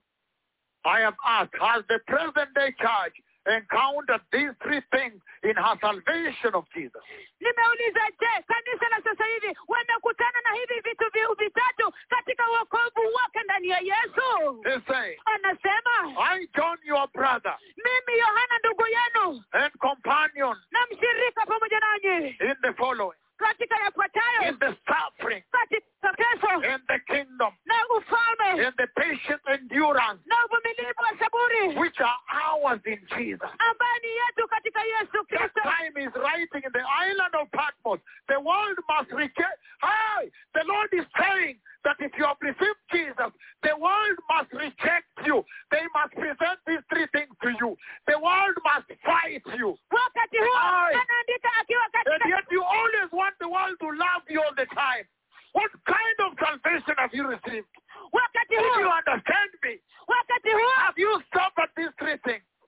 wakati huo anaandika akiwa katika kisiwa cha Patmo, Where he has been exiled there. wakati ambapo ametelekezwa na kutupwa huko, He has been kept away there alikuwa amewekwa kando huko for the sake of the word of God kwa ajili ya neno la Mungu and the testimony of na Jesus. ushuhuda wa Yesu. And he said, I, John, Na anasema kwamba mimi your Yohana, brother and companion, meaning we are on the journey together, we are equals. ndugu yenu pia moja, pia mshirika mwenzenu, kumaanisha ya kwamba tuko sawa sawa katika safari And hii in this pamoja. journey we share companionship, we share the suffering, Na katika safari hii tunashiriki mateso and we share the kingdom of God. na tunashiriki ufalme wa Mungu, And we share patient endurance, meaning there's so much pain, but we have to endure the abuse, the blackmail, the mockery, the torture, the everything. na tunashiriki katika uvumilivu wa ustahimilivu, kumaanisha ya kwamba katika safari hii kuna mateso, uchungu mwingi, lakini tunapaswa kuvumilia mateso haya na kila kitu. Has the present-day church encountered these three milestones that define the salvation of Jesus, Je, salvation of God, je, salvation of the grace? Have you encountered three milestones? je, kanisa la sasa hivi wamekutana na hizi hatua tatu kuu ambazo zinatambulisha wokovu wa Yesu, wokovu wa Mungu, wokovu wa Yesu Kristo? Aye. Ai, And he's saying na anasema that if you look at the life that they live, ya kwamba ukiangalia maisha ambayo waliishi the church, kanisa, yes indeed, ndio kwa kweli they encounter these three things. walikutana na mambo haya matatu. I know sometimes when suffering comes, it's not comfortable. Najua wakati mwingine, wakati mateso yanapokuja, si ya starehe, No. la hasha, But he's saying there is patient endurance lakini that comes out of their character building. anasema ya That when you kwamba are hated, when you are sidelined, blackmailed, that there is a building of character that comes. lakini anasema ya kwamba kuna ule uvumilivu wa ustahimilivu ambao unatokana pale, ya kwamba kuna kule kujenga tabia ambao unatoka pale, ya kwamba wakati ambapo unakataliwa na kudhihakiwa, kuna kule kujenga tabia ambao unatoka pale. And he's saying, Na anasema your companion ya kwamba mshirika in mwenzenu the suffering katika mateso, and the patient endurance. katika kuvumilia, katika saburi. When you look at the 12 that walked with Jesus, Ukiangalia wale wanafunzi 12 waliotembea na Yesu, only John ni Yohana tu peke died yake a natural death. alikufa kifo cha kawaida. If you look at Matthew, Ukimtazama Mathayo, Matthew was killed with a sword. Mathayo aliuawa na upanga. You look at Luke, Uangalie Luka, was hanged. Luka aliweza kusulubishwa. You look at Peter, Umtazame he Petro, was crucified and he cried to them, say, please, don't crucify me on the cross that is standing upright. I plead with you. Jesus has already consecrated the cross. For me, crucify me upside down. So Peter was crucified upside down.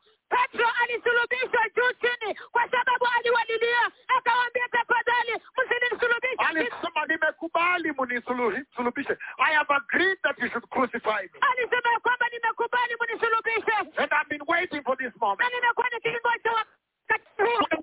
Jesus gave me Ile tunuku ya kupendeza Yesu also alinipatia, to die on the cross. pia nipate kufa He said, msalabani. but please, I plead with you, don't crucify me upright, because Jesus has already consecrated the cross. Lakini akasema ya kwamba tafadhali ninawasihi He pleaded msinisulubishe.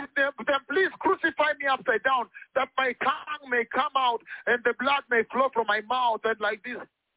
Akawasihi, akawaambia ya kwamba tafadhali mnisulubishe juu chini, ili kwamba ulimi wangu ukapata kutoka nje na damu yangu ikapata kutoka ndani ya mdomo wangu na kuweza Because Jesus has already died and consecrated the cross. He has died upright on the cross. I cannot.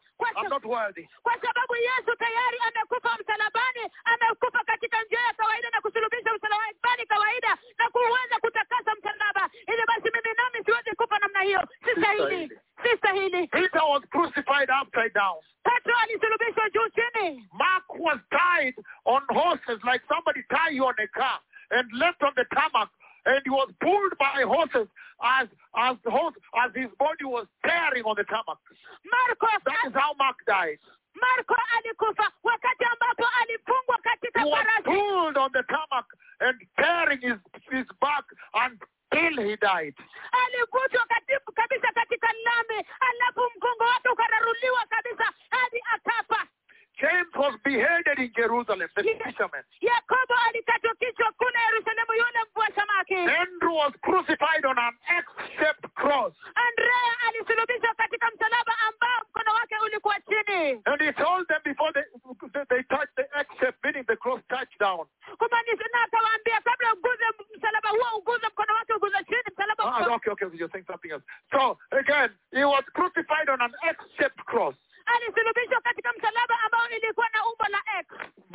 You said it very well. The hand touching down, please. We don't have time. Alisulubishwa. So he was crucified on an X-shaped cross. Alisulubishwa katika msalaba ambao mkono wake uliguza chini. And he told them the following. Akawaambia yafuatayo. I have long anticipated this happy hour nimetamani sana zaidi wasaa huu wa kupendeza wa that furaha Jesus prepared for me. ambao Yesu aliniandalia. So when John is saying here, Kwa hivyo wakati ambapo Yohana to the present day anasema church, kwa kanisa la sasa hivi, I, John, your brother mimi Yohana ndugu yenu and companion pamoja na mshirika in the mwenzenu suffering katika mateso of the Christ ya Kristo and the kingdom of na God ufalme wa Mungu and the patient endurance na uvumilivu wa saburi which are ours in Christ ambaye ni yetu katika Kristo. is speaking a lot to this generation. Anazungumza mengi kwa kizazi hiki. He's saying that unless you face the suffering of the Christ, you are not born again.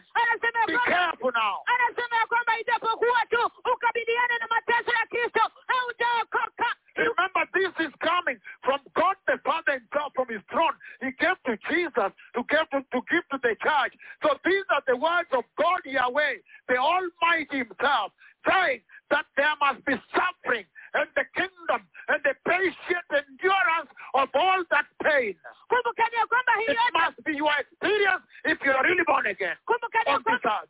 Kumbukeni kwamba haya yote yanatoka kwa Mungu Baba Jehova yao mwenyewe. Mungu Baba alichukua ufunuo huo akampatia Yesu na Yesu akaichukua akapeana kwa kanisa. These are the words of the Lord God, my friend Yahweh. Haya ni maneno ya Bwana Mungu rafiki wangu Jehova Yahweh. When he says we share companion in the suffering, wakati ambapo anasema kwamba tunashiriki, sisi ni washirika katika mateso, amemaanisha that you must go through it. ya kwamba lazima upitie haya. Matthew was killed by the sword. Mathayo aliuawa kwa They msumeno. stabbed until he died. They were stabbing the back, they stabbed the chest, they stabbed the neck, they stabbed the back until he died, one heap of flesh like this. Mathayo aliuawa kwa kukatwa na spanga, alidungwa na kudungwa na kudungwa na kudungwa kila mahali kwenye mbongo, kila mahali hadi akakufa. A huge heap of flesh and blood remained there. Kikundi kikubwa kabisa cha damu na nyama. Okay, whatever. Luke was hanged. Luka aliweza kuning'inia, alisulubishwa. Peter was crucified upside down. Petro alisulubishwa juu chini. Mark was pulled like somebody tie you on a car and pull you on the tarmac. Petro alivutwa kama mtu ambaye anaweza kufunga katika gari na kukuvuta katika lami until you die. hadi ukufe. James was beheaded in Jerusalem. Yakobo alikatwa kichwa kule Yerusalemu. And there is one of them that stood where, I don't know, I'm yet to find out, stood where the devil brought Jesus at the tip of the temple in Jerusalem, where the devil used to show him the kingdom. One of the disciples was brought there and pushed down, and he fell from that far to the tarmac, but they found that he had not died, so they went and stoned him until he died. Kuna mmoja ambaye alisimamishwa mahali ambapo shetani alisimamisha Yesu katika kilele cha juu kabisa, alafu akamwonyesha hekalu. Tafadhali Swahili ni rahisi sana. Wakati adui alisimamisha Yesu pale, akamwonyesha ufalme zote wakati wa mateso, wakati alijaribiwa majaribio pale tu ndio shetani. So one of them was put in that place and pushed down. Mmoja wa wanafunzi aliwekwa katika mahali pale juu pa kilele cha hekalu akasukumwa chini. And then James was beheaded in Jerusalem. Alafu Yakobo akakatwa kichwa pale Yerusalemu. Andrew was crucified on an X-shaped cross. Andrea alisulubishwa katika msalaba ambao mkono wake ulianguka chini. And he said, I have long anticipated this glorious hour that Jesus prepared for me, when I can also be crucified. Akasema kwamba nimetamani sana kwa ajili ya saa hii utukufu sana zaidi ambapo Yesu aliniandalia ili kwamba nami pia nipate kusulubishwa. kufa. And Thomas was stabbed with a spear.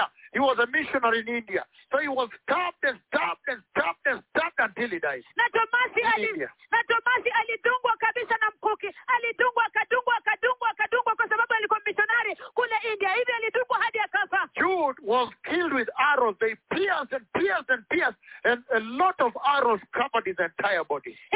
There was all over the body arrows hooking out. Those who were hooked and standing out like you're looking at what? Like Judah alidungwa kabisa na mishale. Every single place in the skin they pushed an arrow. They shot it in, shot. That's how he died. Kila sehemu katika ngozi yake. You died by arrows. Judah alikufa kwa mishale, alidungwa mishale. Paul was stoned and then beheaded in Rome. Paulo alipigwa mawe alafu akakatwa kichwa kule Roma. And then John. Alafu Yohana Died peacefully. akafa kwa amani.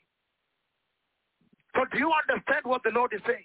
Hivyo je, mnaelewa kile ambacho Bwana anasema hapa? He's saying there are two types of tribulation. Anasema kwamba kuna aina mbili ya dhiki. One type, you meet it now here as a church. Aina moja mkutana nayo hapa kama before rapture. kabla unyakuzi. And he's saying that when you go through that one, Na anasema kwamba ukipitia hiyo, that the world hates you. ya kwamba ulimwengu ukuchukie. They turn against you because you stand with God. Wageuka dhidi yako kwa sababu umesimama na Mungu. Then you will not go through the other tribulation that happens after the rapture. Hivyo basi hautapitia ile dhiki nyingine ambayo itatendeka baada ya unyakuzi. So you just have to choose which one do you want to go through. Hivyo basi inabidi tu uchague ni gani ambayo unataka kupitia. There are two types of tribulation. Kuna aina mbili ya dhiki. There are those you go through as a Christian now because you are holy and righteous, changing your position. Kuna zile ambazo unapitia sasa hivi kama Mkristo kwa sababu wewe ni mtakatifu, mwenye haki, unasimama na Mungu na wewe hausimamishi. Sema pia ni Mkristo ndio wajue ni Wakristo tunaongea kuhusu. Ya kwamba kuna zile ambazo unapitia sasa hivi wewe. So and there is a tribulation you go through on the earth here. The tribulation before rapture, whereby the world hates you. The enemy uses people to fight you because of your stand on the gospel, because of your stand on the word of God. You are standing firm with the salvation of Jesus as a Christian. And then there is another tribulation. Kuna ile dhiki ambayo unapitia hapa duniani kama Mkristo kwa sababu ulimwengu unakuchukia, na hivyo basi because you've stood for the gospel. Kwa sababu umesimama na Injili. Because you're standing righteousness. Kwa sababu umesimama kwa ajili ya uhaki. Because you're standing for holiness. Kwa sababu umesimama kwa ajili ya utakatifu. Because you're standing with God. Kwa sababu umesimama na Mungu. You're not ready to bow to the devil's pressure. Wewe hauko tayari kusujudu ama kuinamia ule msukumo wa There is that Shetani. tribulation that you can go through on the earth here. Kuna ile dhiki ambayo unaweza kupitia hapa duniani before the rapture. kabla unyakuzi. And then if you are that type that because of holiness you are going through tribulation in this life. Alafu iwapo wewe ni yule aina ya mtu ambaye kwa sababu ya utakatifu unapitia dhiki katika maisha haya, then you will enter the kingdom of heaven at rapture. basi utaingia katika ufalme wa mbinguni wakati wa unyakuzi. And then you will not face the tribulation that is coming after rapture on the earth. Halafu hutakabiliana na ile dhiki ambayo inakuja baada ya unyakuzi hapa duniani. But if you are the type that is shy, you want everybody to love you, every person to love you. Lakini iwapo wewe ni mtu ambaye unaogopa, unataka kila mtu akupende, kila mtu apate You want acceptance from everybody. unataka kukubalika na kila mtu. You weigh between your friends and Jesus, then you say, let me take friends and leave Jesus. Unapima kati ya marafiki zako na Yesu, alafu unasema ya kwamba wacha nichague marafiki zangu. You compromise your salvation because of friends. Wewe unakubaliana katika wokovu wako kwa sababu ya marafiki. He's saying you will face the worst tribulation ever, the one that comes with the Antichrist. Anasema kwamba utapata ile dhiki ambayo ni mbaya sana zaidi, ile ambayo inakuja na mpinga Kristo. And so, if the disciples could go through this amount of suffering, those that walked with Jesus, hivyo basi iwapo wanafunzi waliweza kupitia aina hii ya mateso, wale ambao walitembea pamoja na Yesu, and the reason they enjoyed being killed, they were celebrating. In fact, I am told that those who are crucified, one of them was singing songs and preaching to them the gospel throughout as they crucified him, until the Roman soldier that was there, he decided to offer his life. Say, no, even me, I'm receiving Jesus, and they crucified him next also. hata ninaambiwa ya kwamba They were celebrating their death. They were celebrating how they have stood for God. Ninaambiwa ya kwamba mmoja wa wale ambao walisulubishwa wakati ambapo alikuwa anasulubishwa alikuwa anasherehekea kabisa na kuimba nyimbo na hata kuwahubiria injili hadi wakati ambapo alisulubishwa kikamilifu. He was being crucified and he continued preaching about Jesus. Alikuwa anasulubishwa na aliendelea kuhubiri kuhusu And they Yesu. nailed him. As they were nailing, was still preaching the gospel, quoting to them scripture, Wakati ambapo walikuwa telling them to wanasulubisha, repent, wakati ambapo walikuwa wanasulubisha, bado alikuwa anawahubiria tu injili and na singing hymns of joy, na kuwaimbia nyimbo za furaha, until one of the Roman soldiers there hadi mmoja wa askari wa Kirumi pale broke down and threw his machete down and wept bitterly and said, even me I received Jesus. He was so impressed. alivunjika kabisa, akasema ya kwamba hata mimi nataka kumpokea Yesu. Akatupa He upanga threw wake, down his uniform and his equipment and said, even me I received Jesus, crucify me also. And they crucified him also. alitupa chini silaha zake zote pamoja na sare zake, akasema ya kwamba hata mimi nataka kumpokea Yesu. Hivyo basi pia yeye wakamsulubisha. And so, Kwa hivyo if the disciples that walked with Jesus could go through this amount of torture, the amount of joy for the sake of the blessed assurance that God gave them of the eternity in his presence, ikiwa wanafunzi wa Yesu Kristo waliweza kupitia mateso na uchungu wa namna hii, lakini na furaha nyingi kabisa kwa ajili ya lile hakikisho kuu ambalo Yesu Kristo aliwapatia katika uwepo wake, that God gave them, that they will enter eternity in the presence of God. ambayo Mungu aliwapatia ya kwamba wataingia katika umilele wake katika uwepo wa Okay, let Mungu. me repeat it because of Swahili, the way she's doing it. If the disciples could go through this amount of horrendous suffering with joy and celebration and acceptance because of the guaranteed assurance that God gave them that they will spend eternity in the presence of God in heaven. Iwapo wanafunzi waliweza kupitia mateso ya namna hii na uchungu wa namna hii, lakini na furaha nyingi kabisa na kusherehekea wakiwa wanafurahia sana kabisa kwa sababu ya lile hakikisho ambalo Mungu aliwapatia ya kwamba watakaa pamoja naye katika umilele wake mbinguni, then how much more you, the church, should go through the little persecutions you see on this earth when you know that you will enter eternity with God. How much more should you accept the little ones? Nobody has told you to be crucified upside down. Hivyo basi je, ni zaidi gani ninyi hapa duniani katika Kristo wa sasa hivi hapa duniani mapasa kuwa mnapitia katika mateso madogo hapa na pale hapa ulimwenguni, mkiwa mwajua vyema na kufahamu ya kwamba mtaingia katika ufalme wa Mungu, Your companion. ya kwamba ninyi ni washirika. Are you the companion of Jesus? Je, ni wewe ni mshirika wa Yesu? Are you the companion of John? Je, wewe ni mshirika wa Yohana? Are you the companion of God in the church, the Holy Spirit? Je, wewe ni mshirika wa Mungu kanisani, Roho Mtakatifu? Because it says you are companion Kwa sababu anasema ya kwamba mshirika mwenzenu in the suffering katika mateso and the kingdom na ufalme and the patient endurance of that suffering, na uvumilivu wa saburi wa mateso hayo, which is ours in Christ Jesus. ambayo ni yetu katika Kristo Have you Yesu. also met those milestones that mold a Christian ever since you received Jesus? Je, umeweza kufanya kufikia zile hatua ambazo zinamjenga kabisa na kumbuni Mkristo katika Kristo Yesu? If you want to receive the Lord, lift up your hands. Iwapo unataka kumpokea Bwana, inua juu mikono yako. All over the earth right now. Kote duniani sasa hivi. Say, mighty Lord Jesus. Sema, Bwana Yesu mkuu, First of all, I repent kwanza kabisa ninatubu and turn away from all sin. na kugeuka toka kwa dhambi zote, And I accept you in my life as my Lord and my Savior. nami ninakukubali katika maisha yangu kama Bwana wangu na Mwokozi wangu. Mighty Lord Jesus.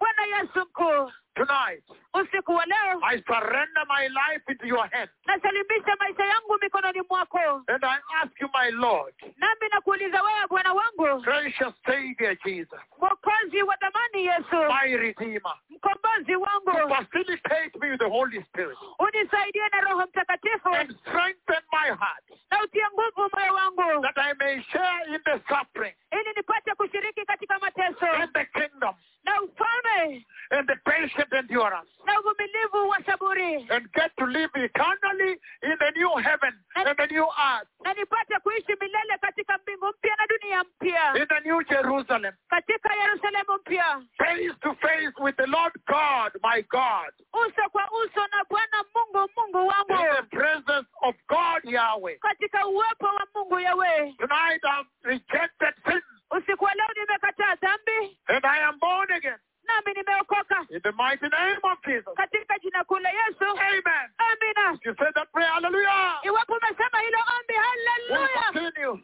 I tutaendelea. told you it's very deep. Niliwaambia ni vilindi It's a sana. very deep journey. I've been waiting for 1 year to come to you with Revelation, the book of Revelation. Ni safari ya vilindi kabisa. Nimekuwa nikingojea kwa mwaka mmoja nije kwenda na kitabu cha Ufunuo. And so I bless you all. Kwa hivyo ninawabariki nyote. I've decreed that the cripples will get up all over this land of Kenya. The families that were stranded with very poor cripples on the ground in the grass-type homes. The Lord is going to remember you and visit your cripples, visit your houses in a very mighty way, in the mighty name of Jesus. Nimeamrisha ya kwamba viwete watainuka na kutembea kote kote kwenye taifa hili la Kenya, katika maboma na nyumba ambazo ni maskini sana, nyumba ambazo And all other homes all over the earth. na katika maboma zingine zote kote kote I have ulimwenguni. decreed the blood of Jesus to touch your homes, visit your homes, that God may visit you and raise your cripples, open blind eyes, open deaf ears. In the mighty name of Jesus, I've decreed. Nimeamrisha ya kwamba damu ya Yesu Kristo ipate kutembelea maboma zenu na kuguza nyumba zenu na kupata kuguza vipofu wenu na viziwi wenu na kuwainua katika jina kuu la Yesu Kristo. Nimeamrisha Now, strictly based on the words of my tongue. sasa kuzingatia tu maneno ya ulimi A wangu. lot of cripples are going to get up all over Kenya, and they're going to walk, and the nations will watch from a distance. Viwete wengi wanaenda kusimama na And kutembea they will katika envy Kenya. viwete wengi wanaenda kuinuka na kutembea kote kote Kenya, na mataifa mengi Okay, yanaenda mimi vile kutazama. nimesema na amri, nimesema kwa hivyo sasa viwete wengi wataamuka, sio wanaenda kuamuka, wataamuka kufuatia amri na ulimi langu wa kiunabii, na watatembea Kenya hii, na mataifa nyingi sana yatatamani Kenya. Kwa hivyo sasa viwete wengi wataamka kufuatia neno langu la kiunabii, ulimi wangu wa kutisha wa kiunabii, na hivyo basi mataifa mengi wataangalia na I have kutamani Kenya. decreed that cripples get up and walk away. Nimeamrisha kwamba viwete wainuke na kutembea.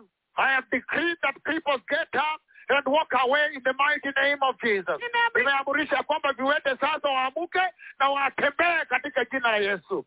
Nimeamrisha sasa viwete sasa wainuke na kutembea katika jina kuu la Yesu. Wainuke, lakini mimi nimesema waamuke. I have decreed that the cripples get up and walk away in the mighty name of Jesus. Nimeamrisha kwamba viwete sasa waamuke na kutembea katika jina kuu la Yesu. Now you see cripples getting up and walking all over the nation. Sasa mtaona viwete wakiamuka na kutembea katika jina kuu la And Yesu. those tuned in globally, I have also decreed that let the cripples get up and walk all over the world in the mighty name of Jesus, that you may know that the Messiah is coming. Amen. So be it. Na wale wote ambao wanasikiliza kote kote ulimwenguni, nimeamrisha kwamba wote viwete sasa wainuke na kutembea katika jina kuu la Na Yesu. pia waamuke watembee. Na pia waamuke na watembee, ili kwamba mpate kujua ya kwamba Masihi anakuja katika Thank you, jina kuu la Yesu. Hivyo ndivyo itakavyokuwa. Asante Yesu. Twende kwa ibada.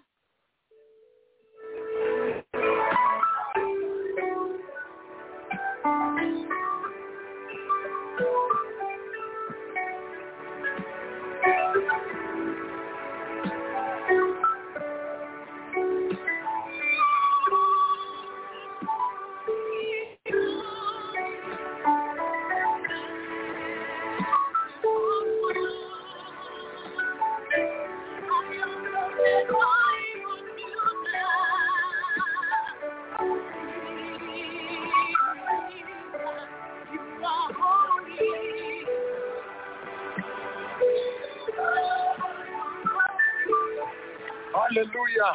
Hallelujah. And so I want to repeat this. Hivyo nataka kurudia hii. I have decreed today with my most terrible prophetic tongue before the council of God Yahweh.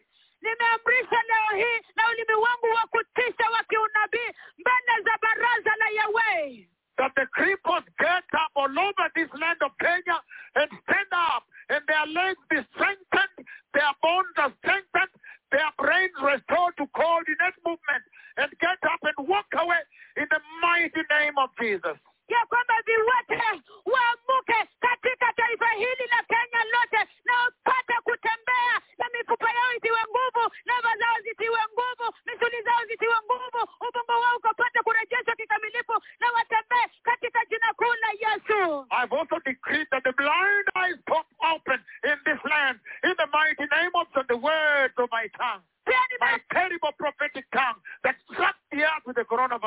Pia nimeamrisha ya kwamba macho ya vipofu yapate kufunguka katika taifa hili katika jina kuu la all Yesu. over this country.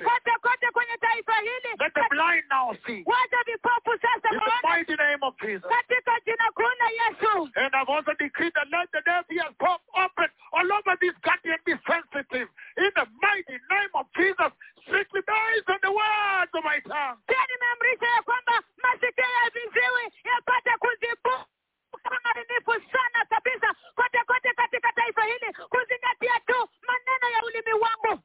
I've also decreed that cripples get up and walk all over the world. Anybody tuned in globally now, that the Lord visit your living room and raise your cripples and establish the testimony of the blood of Jesus. Pia nimeamrisha ya kwamba viwete waamuke kote kwenye ulimwengu wote mzima. Kila mtu ambaye ananisikiliza sasa hivi, nimeamrisha damu ya Yesu Kristo ipate kuingia katika masebula yenu na kupata kuinua viwete katika jina kuu la Yesu na kuimarisha na kudhibitisha damu kuu ya Yesu Kristo. That everybody receive your healing now. Ya kwamba kila mtu pokeeni uponyaji wenu sasa. In the mighty name of Jesus. Katika jina kuu la Yesu. Amen. Let's get to worship. Amina, twende kwa ibada. Jesus loves you. Asanteni Yesu napenda. Wait and see the cripples that will get up in this land now. And all over the world. Wait and see what will happen in this land now. And all over the world. Ngojeni na muone kile ambacho kitatendeka kwenye taifa hili sasa na kote ulimwenguni. And all over the world. Na kote ulimwenguni. Thank you, Jesus. Asante Yesu. Jesus loves you. Yesu anawapenda.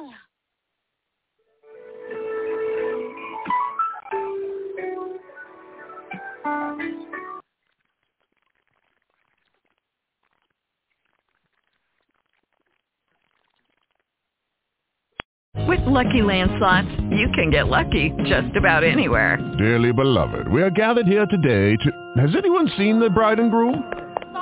Sorry, we're here. We were getting lucky in the limo and we lost track of time.